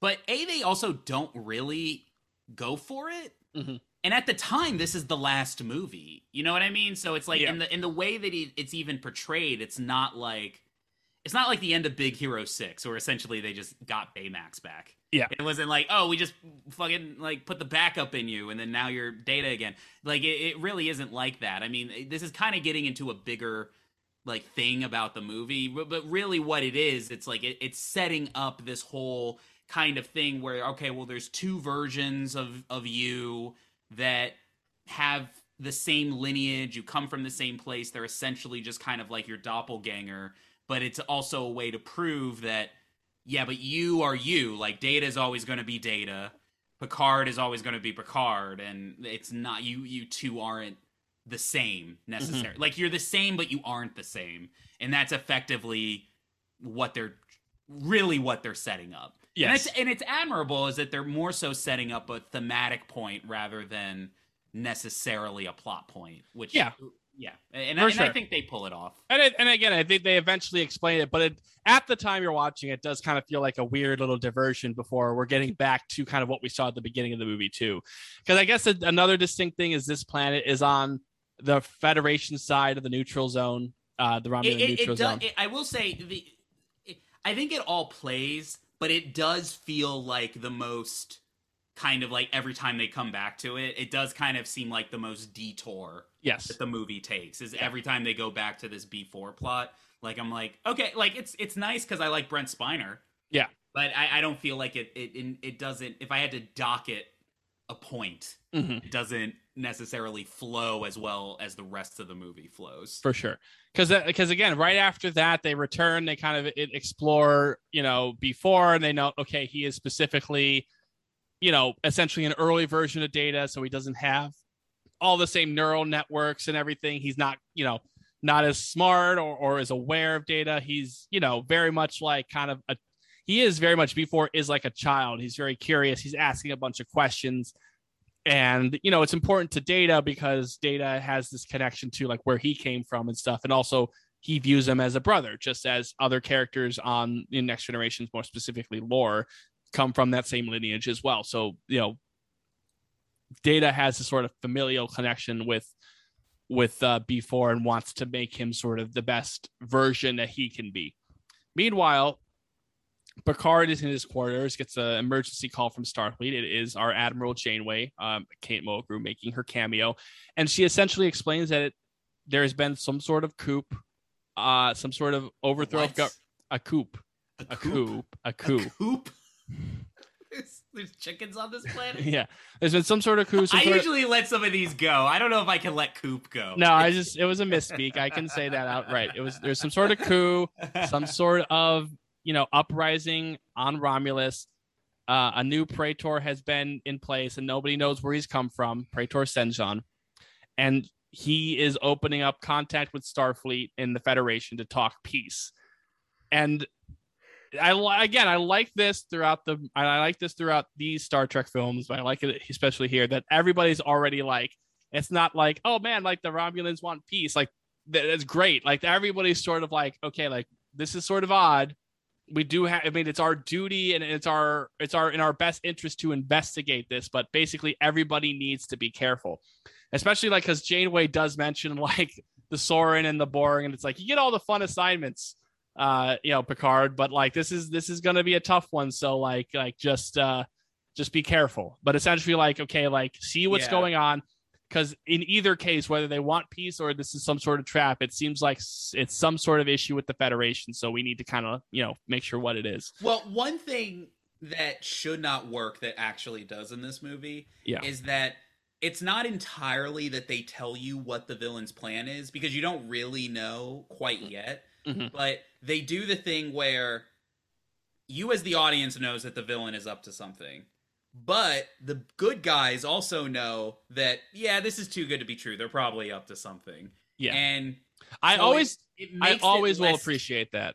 It makes it less tedious to watch. Yeah. Because ultimately, the other way is that you either do two things. You give way too much of the villain thing away, and then you're just waiting for the characters to find out. Or you've seen a movie before, and you know something bad's going to happen, and then you're just waiting for the characters to find out. Well, and it also, like, again, it just makes the characters look aware and smart of what the world is and what their position is, that they're not just blinded by, oh, this new guy wants peace, that's a good thing. Like, no, they know at this point, they've been through enough adventures, they've dealt with the Romulans enough that they know there's still time to be suspicious. There's still time to be cautious about this, that it's not just to like blindly going in and like, what, you've betrayed me. Like, I just appreciate that when the characters are smart, like with the audience. There is a plot point in this movie where they do go that route, where it's just like, oh my God, there's a piece. And then eventually both parties are like, nah, let's just get on with it. Like, mm-hmm. I did appreciate that. But anyway, so they go to Romulus, right? Yes, because he's on Romulus. Yeah. So they go to Romulus. They have a big scary ship. Like, oh my God, it's the big scary ship of this movie. That's got to be on TV tropes, right? Yeah. The big scary ship. Right. Yeah. It's their big scary ship. That happens actually a lot in Star Trek. Now that I think about it, mm-hmm. Like there's always like the reveal of this is their big scary ship. Well, especially because like the whole, again, in lore, it's just like more and more civilizations get cloaking devices. So. Right. There's more and more like, we're hidden. Actually, it is funny. Like, that is the big thing, and they haven't figured out how to like. I mean, I do kind of like that, because that makes it like a real coveted thing is good cloaking technology. Yeah, I think, and like I think it's like one of the movies they do like test it, right? They do have like, we have like a testing ship we're testing with cloaking sort of thing. So. Right. Which is funny, because it's like they like time travel is just kind of something that you can do if you're crazy, but the cloaking technology we can't figure out. Right. But yeah, so they get there. Ron Perlman comes up, and he's like, "I'm Ron Perlman. I'm not Tom Hardy." Yeah. Come meet Tom Hardy. Well, because also the thing is that they've been waiting for like 7 hours. Like, they got there, they were invited, but the Enterprise has just been sort of sitting up in space for a long time, and then finally. Ron Perlman's character comes out, the Reman Viceroy, and they think he's Shenzon. It's like, I'm not Shenzon. Come here. We're giving you coordinates, and it's basically like a very short and simple meeting. And eventually, they get the coordinates and they head on down. And we get the big sort of in darkness introduction to one Shenzon, aka one young boy Tom Hardy. Yeah, and I think it's so interesting watching young Tom Hardy, because it's like it just really is proto Tom Hardy, right? It is like the Hardy that we know now, right? It's the Hardy that's making like very specific choices, like isn't but not afraid. Bad, not bad. He's just super into it. Yeah, and not afraid to be a little bit big, not afraid to really be a little bit scene-chewery. Like, he's not afraid of that stuff, and he really kind of lays in, especially in this introduction scene where for majority of the sequence, like, he's shrouded in darkness, and they kind of, again, like, we Remans are not used to the light, so we feel more comfortable in the dark. And this big mysterious dude, and he's basically, going on this big monologue and talking about it. And again, there's very distinctive stuff we figure out, like Data is trying to secretly scan him, but he's like, we're out in the open. Worf immediately points out that he is human, that he looks human, that he doesn't look like a Reman or a Romulan. There's an initial like infatuation with Deanna. I've never seen a human woman. I haven't seen a human woman before. Let me touch your hair. And Frank's is like, what business do you have with my wife? You know, and he's like, well, yeah, well, because he's like, he knows everybody, and then they're like, how do you know everybody? By the way, I was looking up Tom Hardy's filmography, and an article popped up saying, Venom star Tom Hardy Venom star Tom Hardy's secret wish is to play the soft and nice rom-com guy, which I 100% believe that's what he wants to do. I would also 100% watch that performance. Yes, because he's a guy. The reason I was looking him up, because I'm like, has he ever phoned in a performance?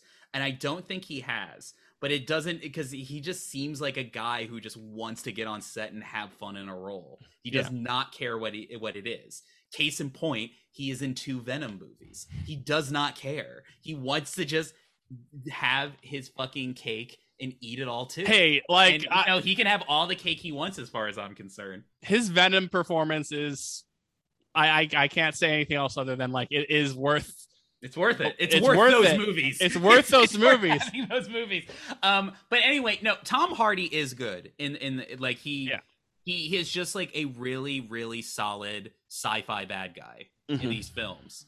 And as far as the character goes, I mean, again, it's not reinventing the wheel. It's doing this thing where he's a clone of Picard, and can I say, like, well, I'm just gonna say what he is. Like, unless, like, did you want no, go ahead. So, like, the idea is that at one point, like, the Romulans planned on cloning Picard, and then they were going to kill or capture Picard and place this clone in their place, and that was going to be, like, essentially, like, their mole on the inside. It was, kind of like a clone Picard. Yeah. And then at some point, like, as Shinzon says, like, Romulan governments change all the time, and then there was a change in the government, and then they abandoned that program. They sent this clone to their prison mine, and that's where the Remans, is that what they're called? Yeah, the Remans, yeah. That's where, like, a Reman and some of his followers found him, and then they raised him, and then to this point of him being a villain, and now he's enacting his plan. But that's, like, kind of his whole ordeal. So the whole character is all about, like, it's the classic, I'm a clone, I have my own agenda, but I'm also going through all of my shit about being a clone. So I kind of have that, like, I kind of want to know who I am. I kind of want to be a normal person, but I'm too much of a dick to be. Like, so it's like, it's all of that stuff. It's not reinventing the wheel, but it's all done solidly well, and Tom Hardy's a good guy to play it. Absolutely. And again, I just think that what really makes it is the fact that Hardy's given that, like the over the topness and like the scene shory stuff, that it just makes it an engaging watch. I think it just makes it fun. And like when he does to that scenery in scenes with Picard, it works very well. Again, it's sort of like he has this sort of, energy where you can see how he's pulled people into his web. We kind of, before they land on the planet, like, they were like, this guy is not really known. We don't really know much about the Remans. We know that he, was on that planet, that they used them in the Dominion War, that he was a well sought out, like, military leader that fought in like 10 battles, but like nobody really knows who he is. There's this whole history to him, and then they have this whole, again, this scene in Darkness where he like knows everything about Picard, and like that's the whole thing about his character. He's like, I think I know what Picard's thinking. I know, like, I've studied you. I know how you move. I know everybody on the Enterprise because, like, I am you. And I just like the moment where he's shrouded in darkness for the whole, for most of this sort of introduction, and eventually is like, let me illuminate the situation. And he makes some light pun, but he raises the lights, and then Picard immediately knows, like, that's a young me, and he even, like, he does the thing where he even, like, offers his blood, right? And it's like human blood or whatever. He offers his blood. It's like, see, like, here's an analysis, like, go, you don't believe me? Like, go test this, essentially. And I do like the story idea about, like, it's not exactly the face that you remember because he's had a whole different history of of war and enslavement and everything. And so it's like I like just kind of like that as a story. Right. Explain like why he doesn't look exactly what like a young Picard would look like, but like close enough that it's like, yes, they're the same characters. But it's also funny because then later on he does have a picture of young him, and it does just look like Tom Hardy. They just do a thing where it's just like slight differences, but yeah, like very subtle differences in the thing. But it's just like Tom Hardy in the Starfleet uniform, which I'm sure even that day filming Tom Hardy in that was like fun. I'm sure you guys having a blast. But again, they do prove Beverly Crusher, who we haven't really mentioned yet, is in the movie as well. She makes an analysis of the DNA, and basically like it is up to the thing. And like, even like, Shenzan proves it to Picard because he's like, I had this, disease where I had an issue hearing as a kid. And they showcased it as like, it's a rare genetic disease in the males of a family and of a bloodline. And I bet you had that too, didn't you? And he's like, yeah. So Picard is, kind of wrought with sort of like, dealing with the fact that he has like a clone that he's basically facing an alternate younger version of himself. And that's kind of a big thing throughout the entire movie is, Shenzan, his whole deal to Picard is like, if you were in my situation, if you were, the slave to the Romulans that I was in, this would be you. These would be the decisions you are making. You would be, having the same revenge ideas that I had. And Picard has to deal with like, would I do that? No, I'm something greater than that. And that's what makes us human, all that sort of stuff. So that's kind of their big stuff in the movie. And I think there is some really nice stuff. Like the Picard is invited to dinner with Shenzan one-on-one. And there is sort of this nice discussion between the two of them about like the history and sort of, initially reckoning with everything. And Picard saying that he just can't have trust and all that sort of stuff. And I think that's, again, just fun stuff between these two characters initially as well. It's just good chemistry, good character stuff. Like it's just nice to kind of see them bounce off each other. Yeah, no, good scene. I like seeing them bounce off each other. All good stuff, solid stuff. And then again, like we kind of have this thing where, again, Picard and the Enterprise crew are initially suspicious. We do get a little bit more with Shenzan with his allies in the Romulus military, that he's been promising them, hey, like, listen, like, you promised this action, you promised us we were going to take on the Federation, you keep delaying, like, why are we dealing with the Enterprise? And it's just like and then the mystery of like why there is more to why Shenzan wants Picard and everything. But he's like, basically like, you need to learn patience. I learned patience in the mines. When you're being whipped by Romulus, like, guards every day, you learn to have patience. And then also we get this very distinctive moment where the female senator that was aligned with them, that basically betrayed and killed the rest of her senator brethren, tries flirting with him, and he immediately like shuts it down.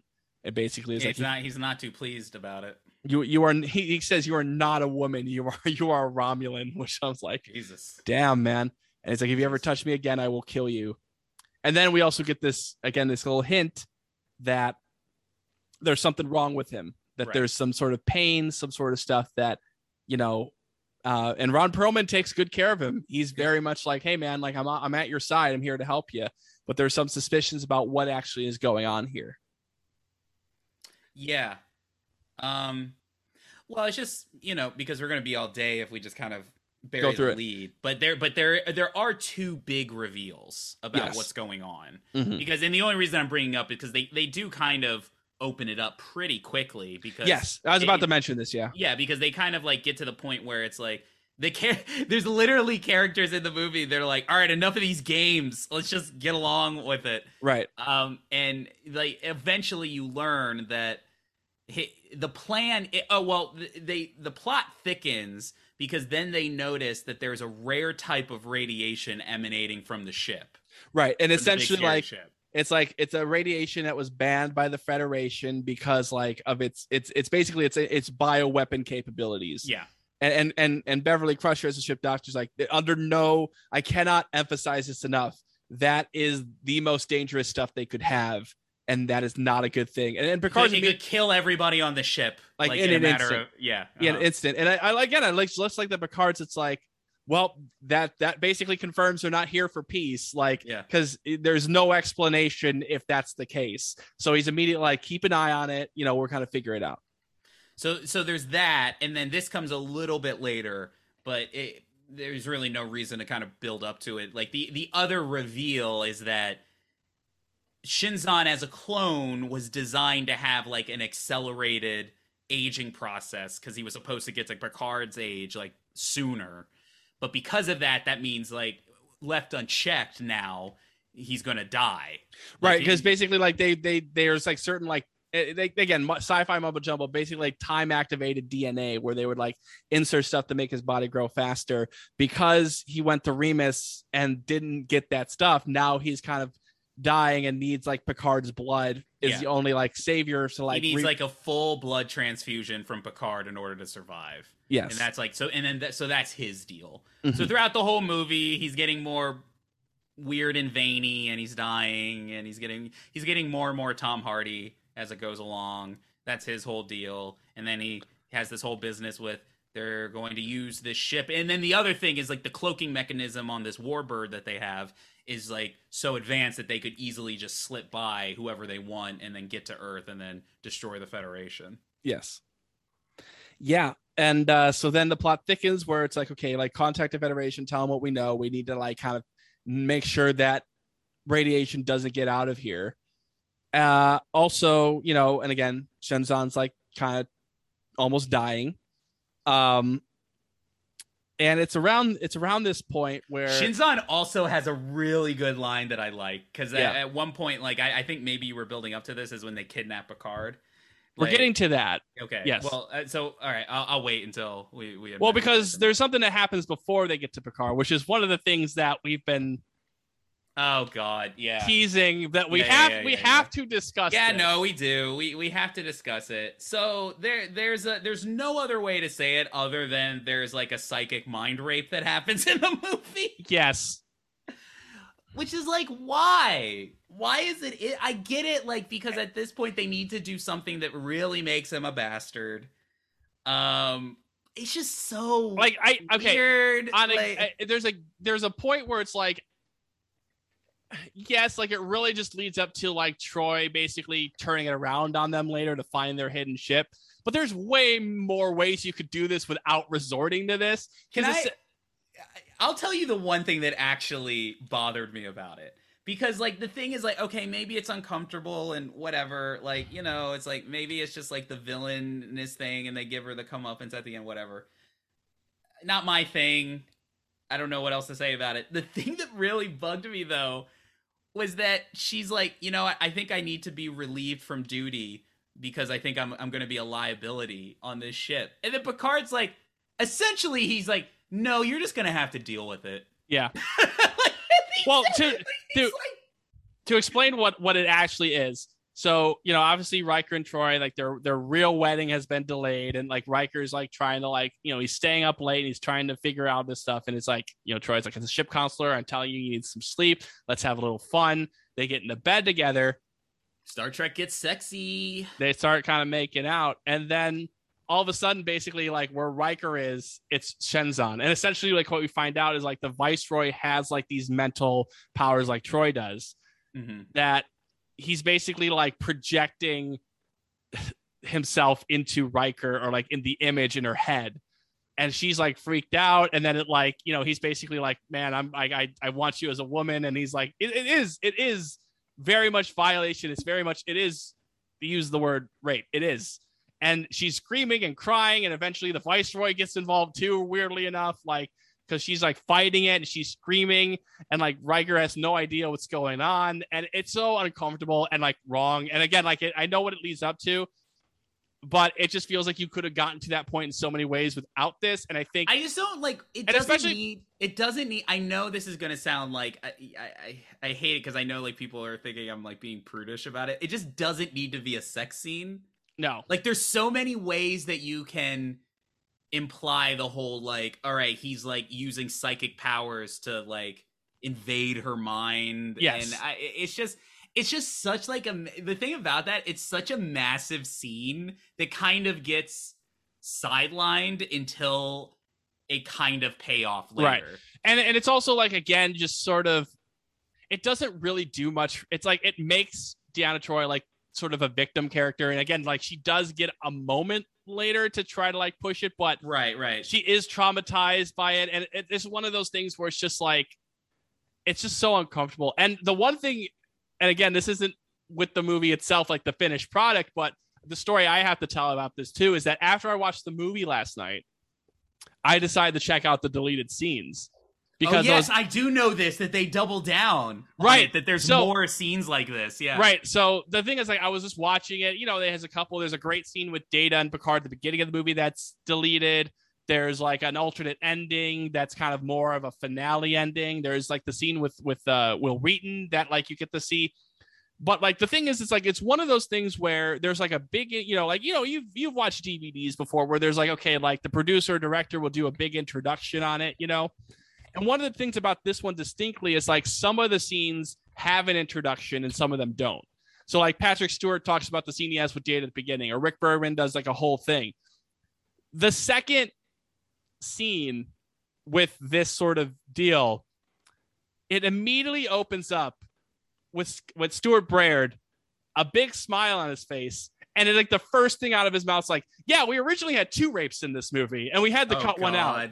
And I'm just like, but that really just like that, it just gives you the tone of what they felt about that scene. That it's just like, it's like joyfully, like, yeah, we originally had 2 of them in the movie. Isn't that crazy? Like that it's like a big whole thing. And it's like it doesn't seem like an issue. It doesn't seem like something that's wrong. It's just like, it is what it is. It reminds me of when we watched Never Sleep Again, the Nightmare on Elm Street documentary. Yes. And then they talk about the one scene in one of the Nightmare on Elm Streets where it's like, the woman gets trapped in like the insane asylum where she gets like, assaulted by like 1,000 maniacs or whatever. And then like, but the way in that their director sees, it's like, yeah, it's like, and some of these guys weren't even actors, and she was just really freaked out. Like she felt really uncomfortable. It was great. And then you're like, yeah, it's just like, I don't know. And again, it's just like something we're still dealing with a lot of times in terms of how we present this stuff, and just like the casual nature of like, yeah, like, but again, it's like, you don't need, just like the last thing is like we said, like you don't need this to make Shenzan more of a bastard. He already is. We already get the character. It just seems like this is just gravy just to do it. And again, there is like a slight payoff, but you can do that in so many different ways without it, especially this one that they kept in the movie being that sex scene and being that violation during a sex scene. It just feels so off. It just feels like it just doesn't belong. Yeah, I mean, it really is the blemish on an otherwise, because it is one of those things like you cannot not remember that it's in the movie.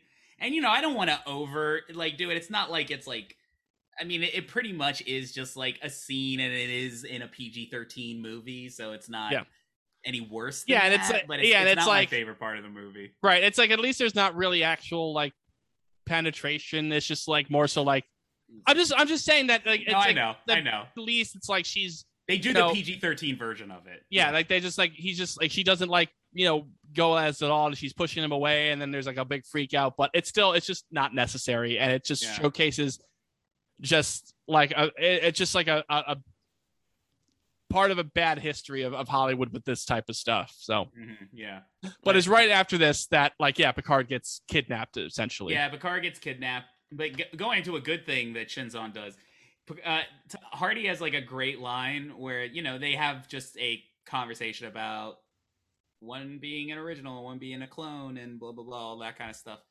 And at one point, I forget the exact line, but like Shinzon says something like it's like this time like the echo is going to beat the voice or something like that. And I was like, that's a good line. That's really good. Yeah, because it's a whole conversation where it's just like, again, kind of the clone thing where it's like, as long as you exist, there's no purpose for me. Like, what am I if you are existing? Because I am you, and there can't be 2 of us. So essentially, like, I'm going to take the blood, I'm going to kill you, and like then I will showcase like my true self. And then again, he's like taunting. It's like, this is what you would be doing if you were in my shoes, and you know it, and I know it. I am you, I know you, and I know your decisions. And the whole thing that we find out is that the B4 stuff was specifically planted by Shenzan to lure Picard into the Romulan neutral zone area so that they'd have to deal with the closest ship that he could get that, right? Because Janeway originally is like, you're the closest ship there and you have the most experience, so like you're gonna go and do this. So the B4, we kind of see a scene a little bit earlier too where we think, okay, they are getting B4 from the ship, they're downloading the data, they're going to get like the memory banks of the Enterprise computer and data, and they're going to basically like know where all the fleet is. So we kind of, it's okay, we have B4, we think that's B4 in the movie. So Picard's basically taken hostage and they're like preparing for this blood transfusion.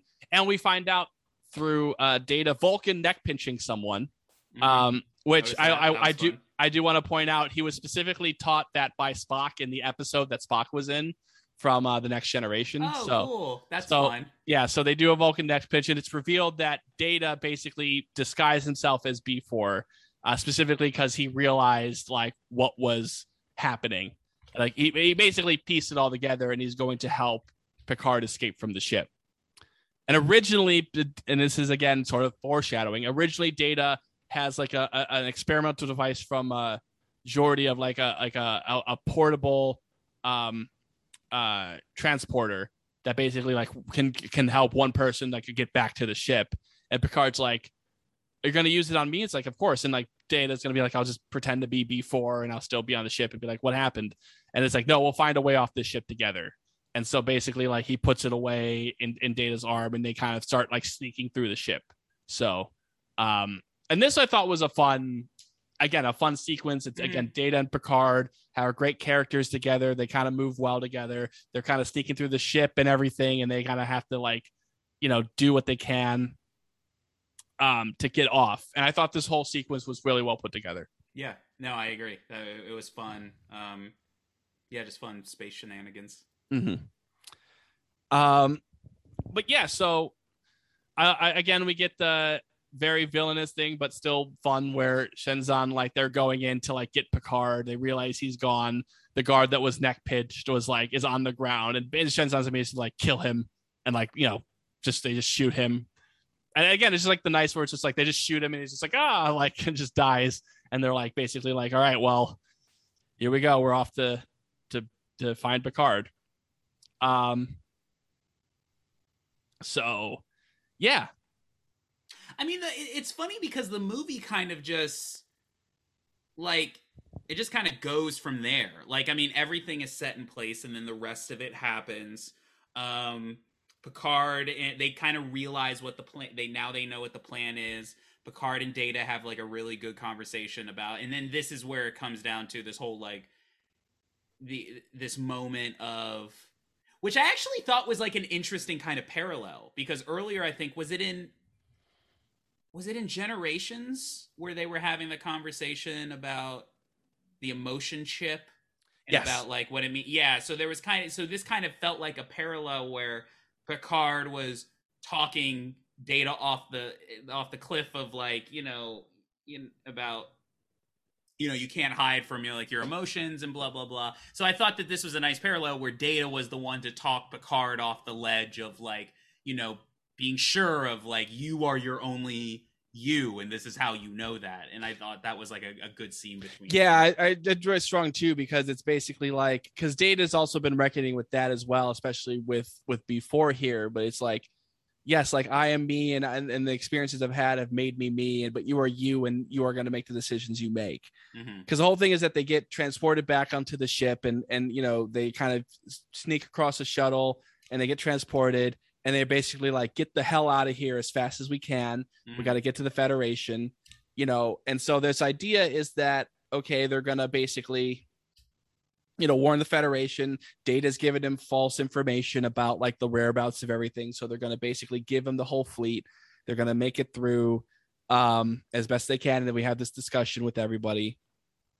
And meanwhile, as well, I should mention real quick that we kind of get the final frustrations between Shenzan and his Romulan supporters, where you know, like they're like, we have like 2 days. We'll like within the 2 days, the Federation will be done. Does that satisfy you for the moment? And the rest of the Romulans, you know, the Romulan Senate again has been kind of involved in this, is basically like, you are a proud Romulan. You are not like someone who's going to, you know, support genocide and annihilation. Like, he's not just going to, you know, make this empire great. He's going to kill everybody. He's going to. And this is the level of nuance that I did enjoy, because it was about like, it's not about like conquest or like anything like that. He's going to like create these essentially a genocide. And I just thought it was interesting. It's like, is that what you want like this race to be known as? Right. Like, he's like, is that the thing you want on your children? Is that the thing you want on your bloodline? Essentially, right. That like the people, the Romulans that come after us will grow up in that society. Is that something you want? I thought that was kind of like a neat, like just a very human, like, you know, they're not humans, but you get what I mean. It was just like a very like pure, like nuanced take on that. I liked. Right. But and Shenzan at this point is like, yes, that's still his plan, but he's kind of again making Picard his white whale, right? Again, that parallel of like Picard with the Borg that we see in First Contact. Now more and more as the movie goes on, Shenzan is kind of more visually focused on Picard and making sure Picard, even if he doesn't save him, doesn't make it out alive. Because this is where we get sort of a rather lengthy sort of final battle / third act. Like, when you look at it, it's like a 45, almost 50-minute like thing when we get to this point where they've contacted the Federation. The Federation are waiting at this specific point. They're going to rendezvous and kind of start like a big ass battle. They start having the discussion that we've kind of talked about and everything. And they kind of go through this specific area of space, the Basin Rift, where they realize extremely quickly that, communications are going to be impossible because there's kind of instant, you know, issues. And we get this like nice little sequence where, you know, Shenzhan's ship and the Viceroy, they're right on top of them. And they're like, how long will it take us to reach the Enterprise? 7 minutes. And then we cut immediately to Picard and Data. It's like, how long will it take us to reach our rendezvous? And it's like 40 minutes at our current pace.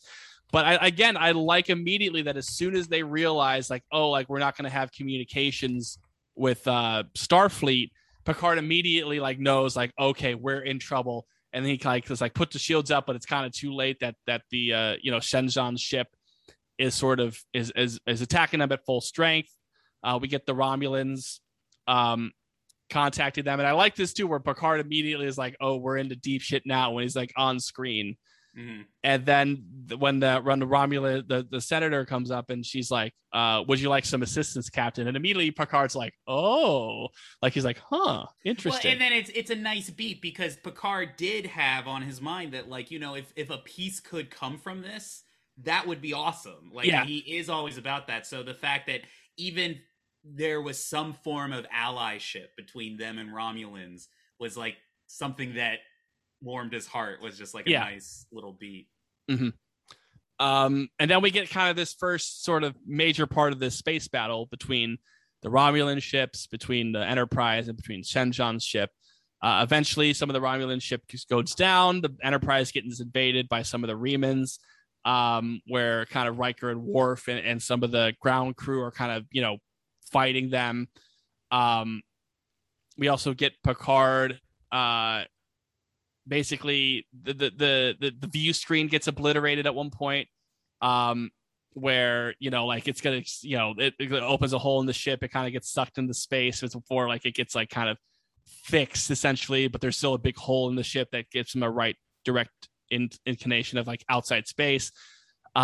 This is also where we get the payoff to sort of Deanna Troy's whole thing with her mental connection, quote unquote. She pulls off like a psychic attack on because they're cloaked and they can't see them, so they're like, you know, it's kind of like cheating in Battleship. Right, yeah. So she basically reverses the connection on the Viceroy, and the Viceroy's like, oh, like she's invading my mind now. And it's like, can you locate them? Like, give me a second. It's like, and then her whole thing is like, don't you forget me. Like, that's her like line to him. And then eventually they find it, and it's like, that's it. And like, boom, they start attacking him. So there's kind of the big the big thing with that.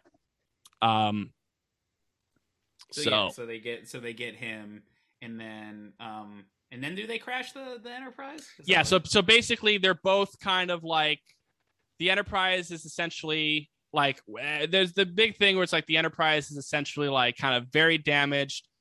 Even after their attack, like the Shenzhen ship only has like 72% damage, and like still has full photon torpedoes and like basically full attack that they can do, whereas like the Enterprise is like basically empty on stuff they can use.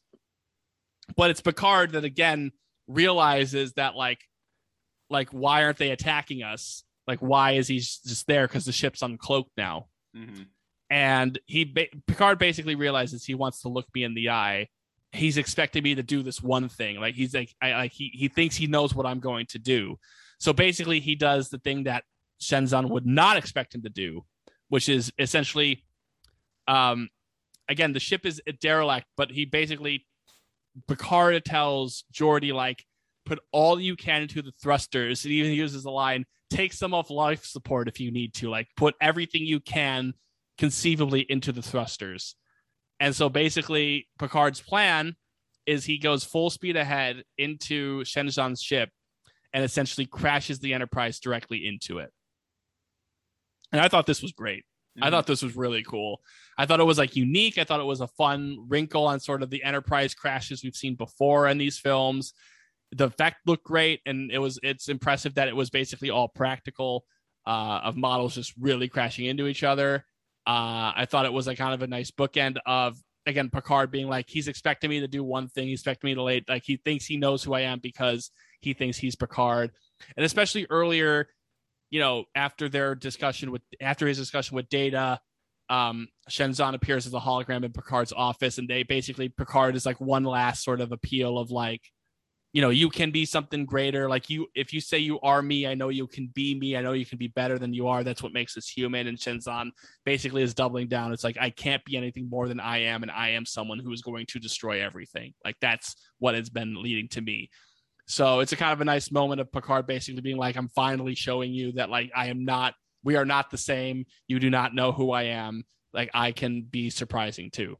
Mm-hmm. But it does lead to basically Shenzhen pulling like essentially pulling a con, in the sense of like, well, if I can't win, then we're all gonna die. I'm gonna He really does. That really is a con move, right? So instead of activating the Genesis device, he essentially activates his radiation. Yeah, that like, well, he won't make it to Earth to do so. Basically, will destroy. And he everything. also, like, it's also implied he has like minutes to live himself. Right, and it's still one of those things where Picard still needs to go on the ship and basically ensure that that like, they do what they can to have everybody survive. So basically, they only have enough transporter power to transport, him to the ship.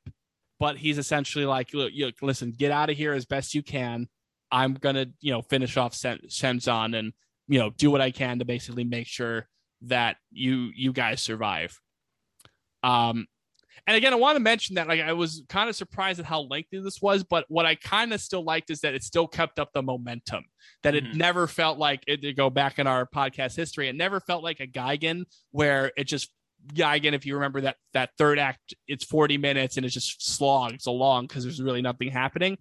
This one, it is like 45, 50 minutes into this, like the final battle is very lengthy, but it really doesn't drag that much. I think there are some moments where, especially some of the space stuff, maybe you could have like tweaked it a little bit to be a little bit better, but essentially, it's there. So yeah, I had no notes. I enjoyed the whole thing. Yeah, but it's essentially like the end of the movie is this. It's Picard and Shenzhen have their battle on Shenzhen's ship. Eventually, Picard does kill him with the pole. And there's that's the nice little last beat of these characters where Shenzhen pulls himself in closer to Picard to give him one last look in the face.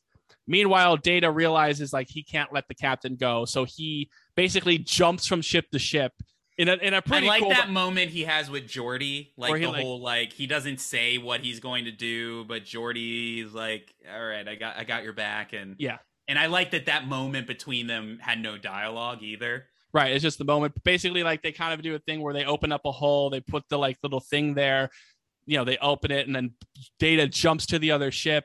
He essentially like uses that instant transport device on Picard, shuts down the core enough that it just explodes him and the ship, not the Enterprise.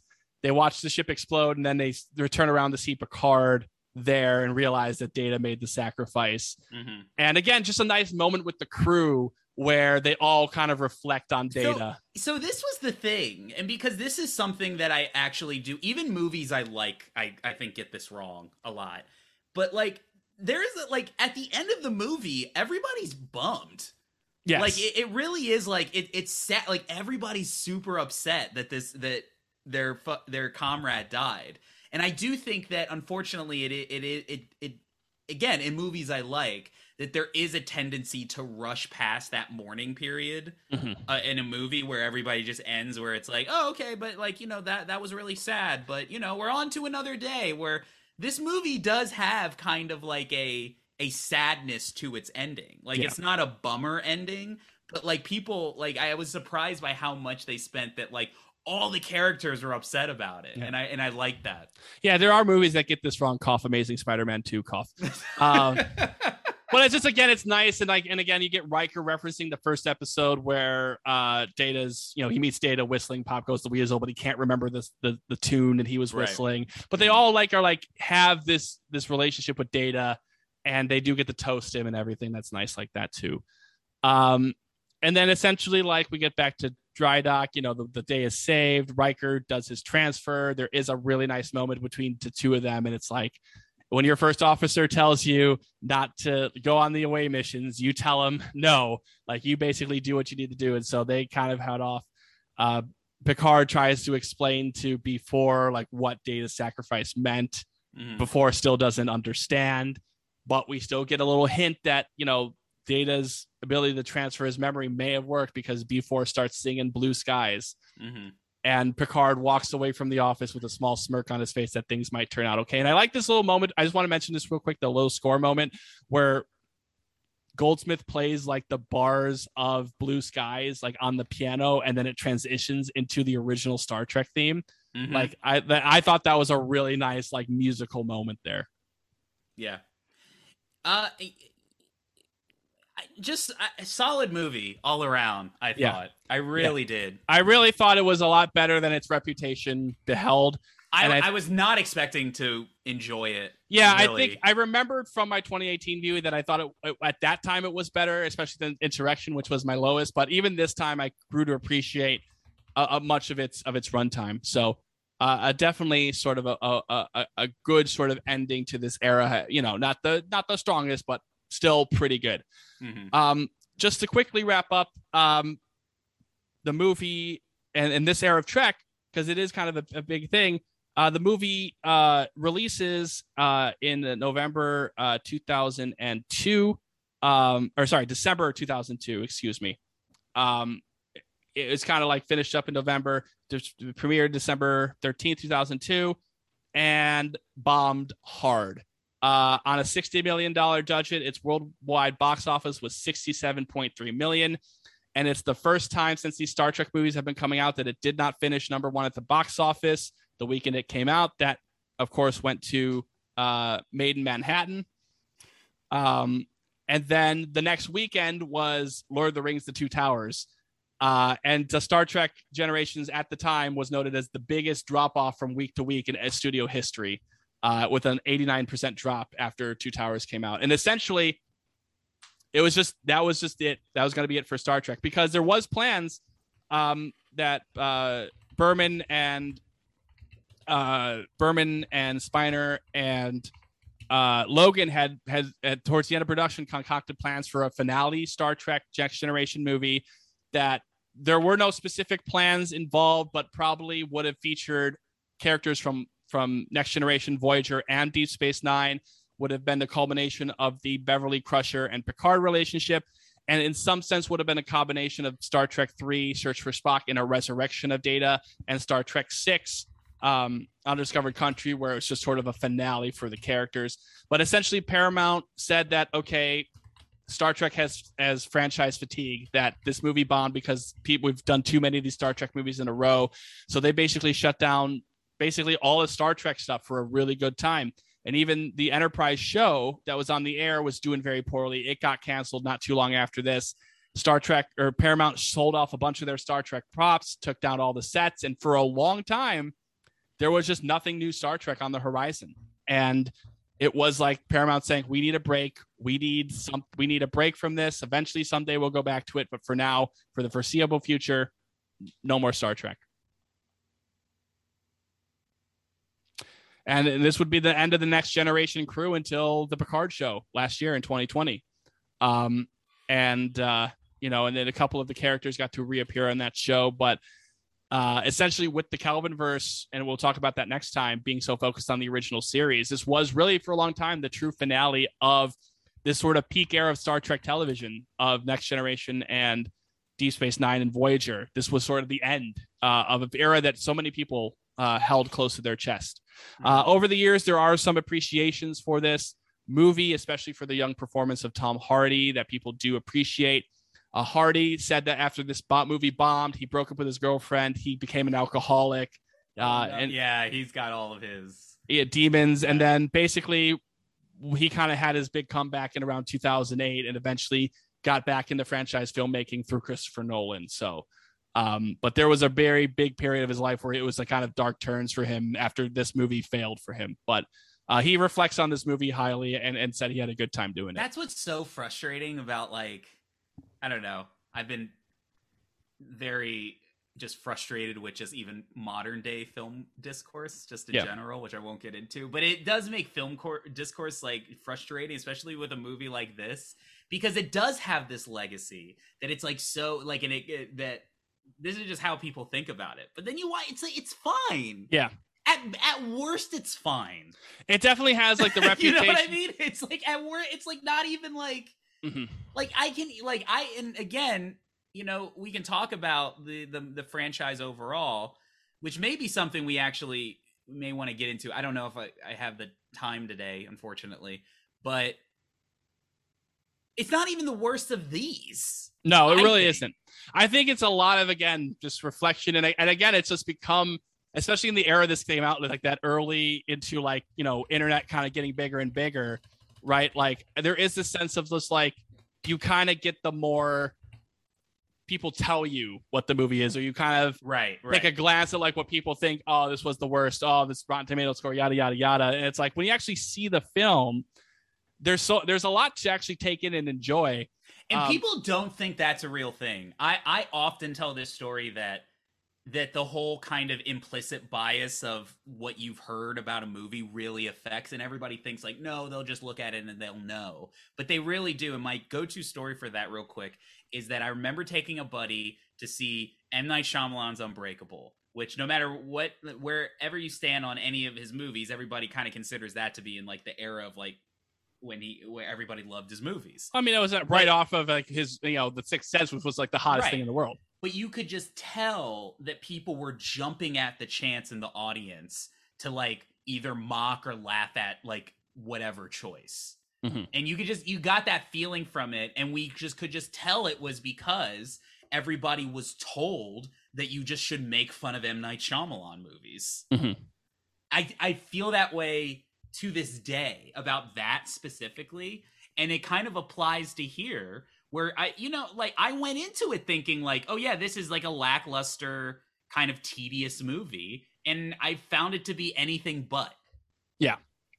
No, I think it's something that I definitely have reckoned with over the years, where even I've had movies where it's like I've kind of crapped on a movie because, oh, this, you know, it kind of has this reputation. But the more you watch movies, I think, and the more I think is also just like nothing's ever good and ever bad. And I think especially, I also think that there was sort of a longer lasting legacy where, because this was the last for a while, that it kind of even grew. It was like, this killed Star Trek.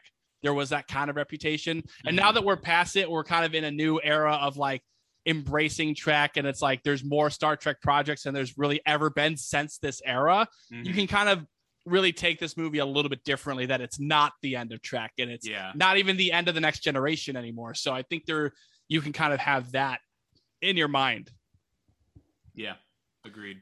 All right, let's so next time on Star Trek, we're out of the original film era and into, again, as we mentioned, the ever discussed, partially controversial J.J. Abrams Kelvin timeline era. We are going into the modern day of franchise filmmaking once again as we talk about 2009's Star Trek. Which, again, that whole era, I wonder if I'll have any different opinions now that I've really dug into these. I'll be very interested to see that. But our next mainline episode is going to be Pirates of the Caribbean, another end of an era. We are ending the original Pirates trilogy, and to many people, ending the good set of pirate films. We will be talking about Pirates of the Caribbean at World's End, which, again, being able to talk about that whole trilogy has been a blast, and I can't wait to do the next one. And don't worry, again, we've been very busy. No Time to Die is coming, I promise. So we kind of have an update on this. We may be able to easily do this. Because really, I have to say, it really has been a scheduling thing. It has been a schedule, yeah. I'm shocked by actually how much of a scheduling nightmare it has been to go watch movies. Mm-hmm. Like it really, because both of us are doing stuff. It gets difficult, kids, when the older you get. Yeah, it does get tough. But like, imagine if you and I were like married with kids. Oh, it would be like, impossible. I now understand, like, yes. when everybody older that I know is like, oh, I can't get to the movies, and I get it now. I mean, I don't entirely get it, but yeah. So it has literally been a scheduling thing. We're both eager to kind of see it. We've heard many people want to hear our opinions. It is coming, hopefully sooner than later. The digital and releases and everything might be coming very shortly. So we'll try to keep you updated. That'll hopefully be coming soon. But in the meantime, let's wrap this up. Let's get out of here. BonzillaPod@gmail.com, Facebook.com/Bonzilla007, Twitter.com/Bonzilla007. Like and subscribe, iTunes and SoundCloud. I always appreciate we're getting more tweets about people listening, even new people discovering the podcast, going back to our Bond and Godzilla episodes. We really appreciate it. We really love listening. These new episodes have been a blast. Our old episodes are a blast. So thanks again. Absolutely cannot wait. All right. Well, that's it. Let's wrap this up. We'll see you next time on Bonzilla Presents. Bye-bye. Take care.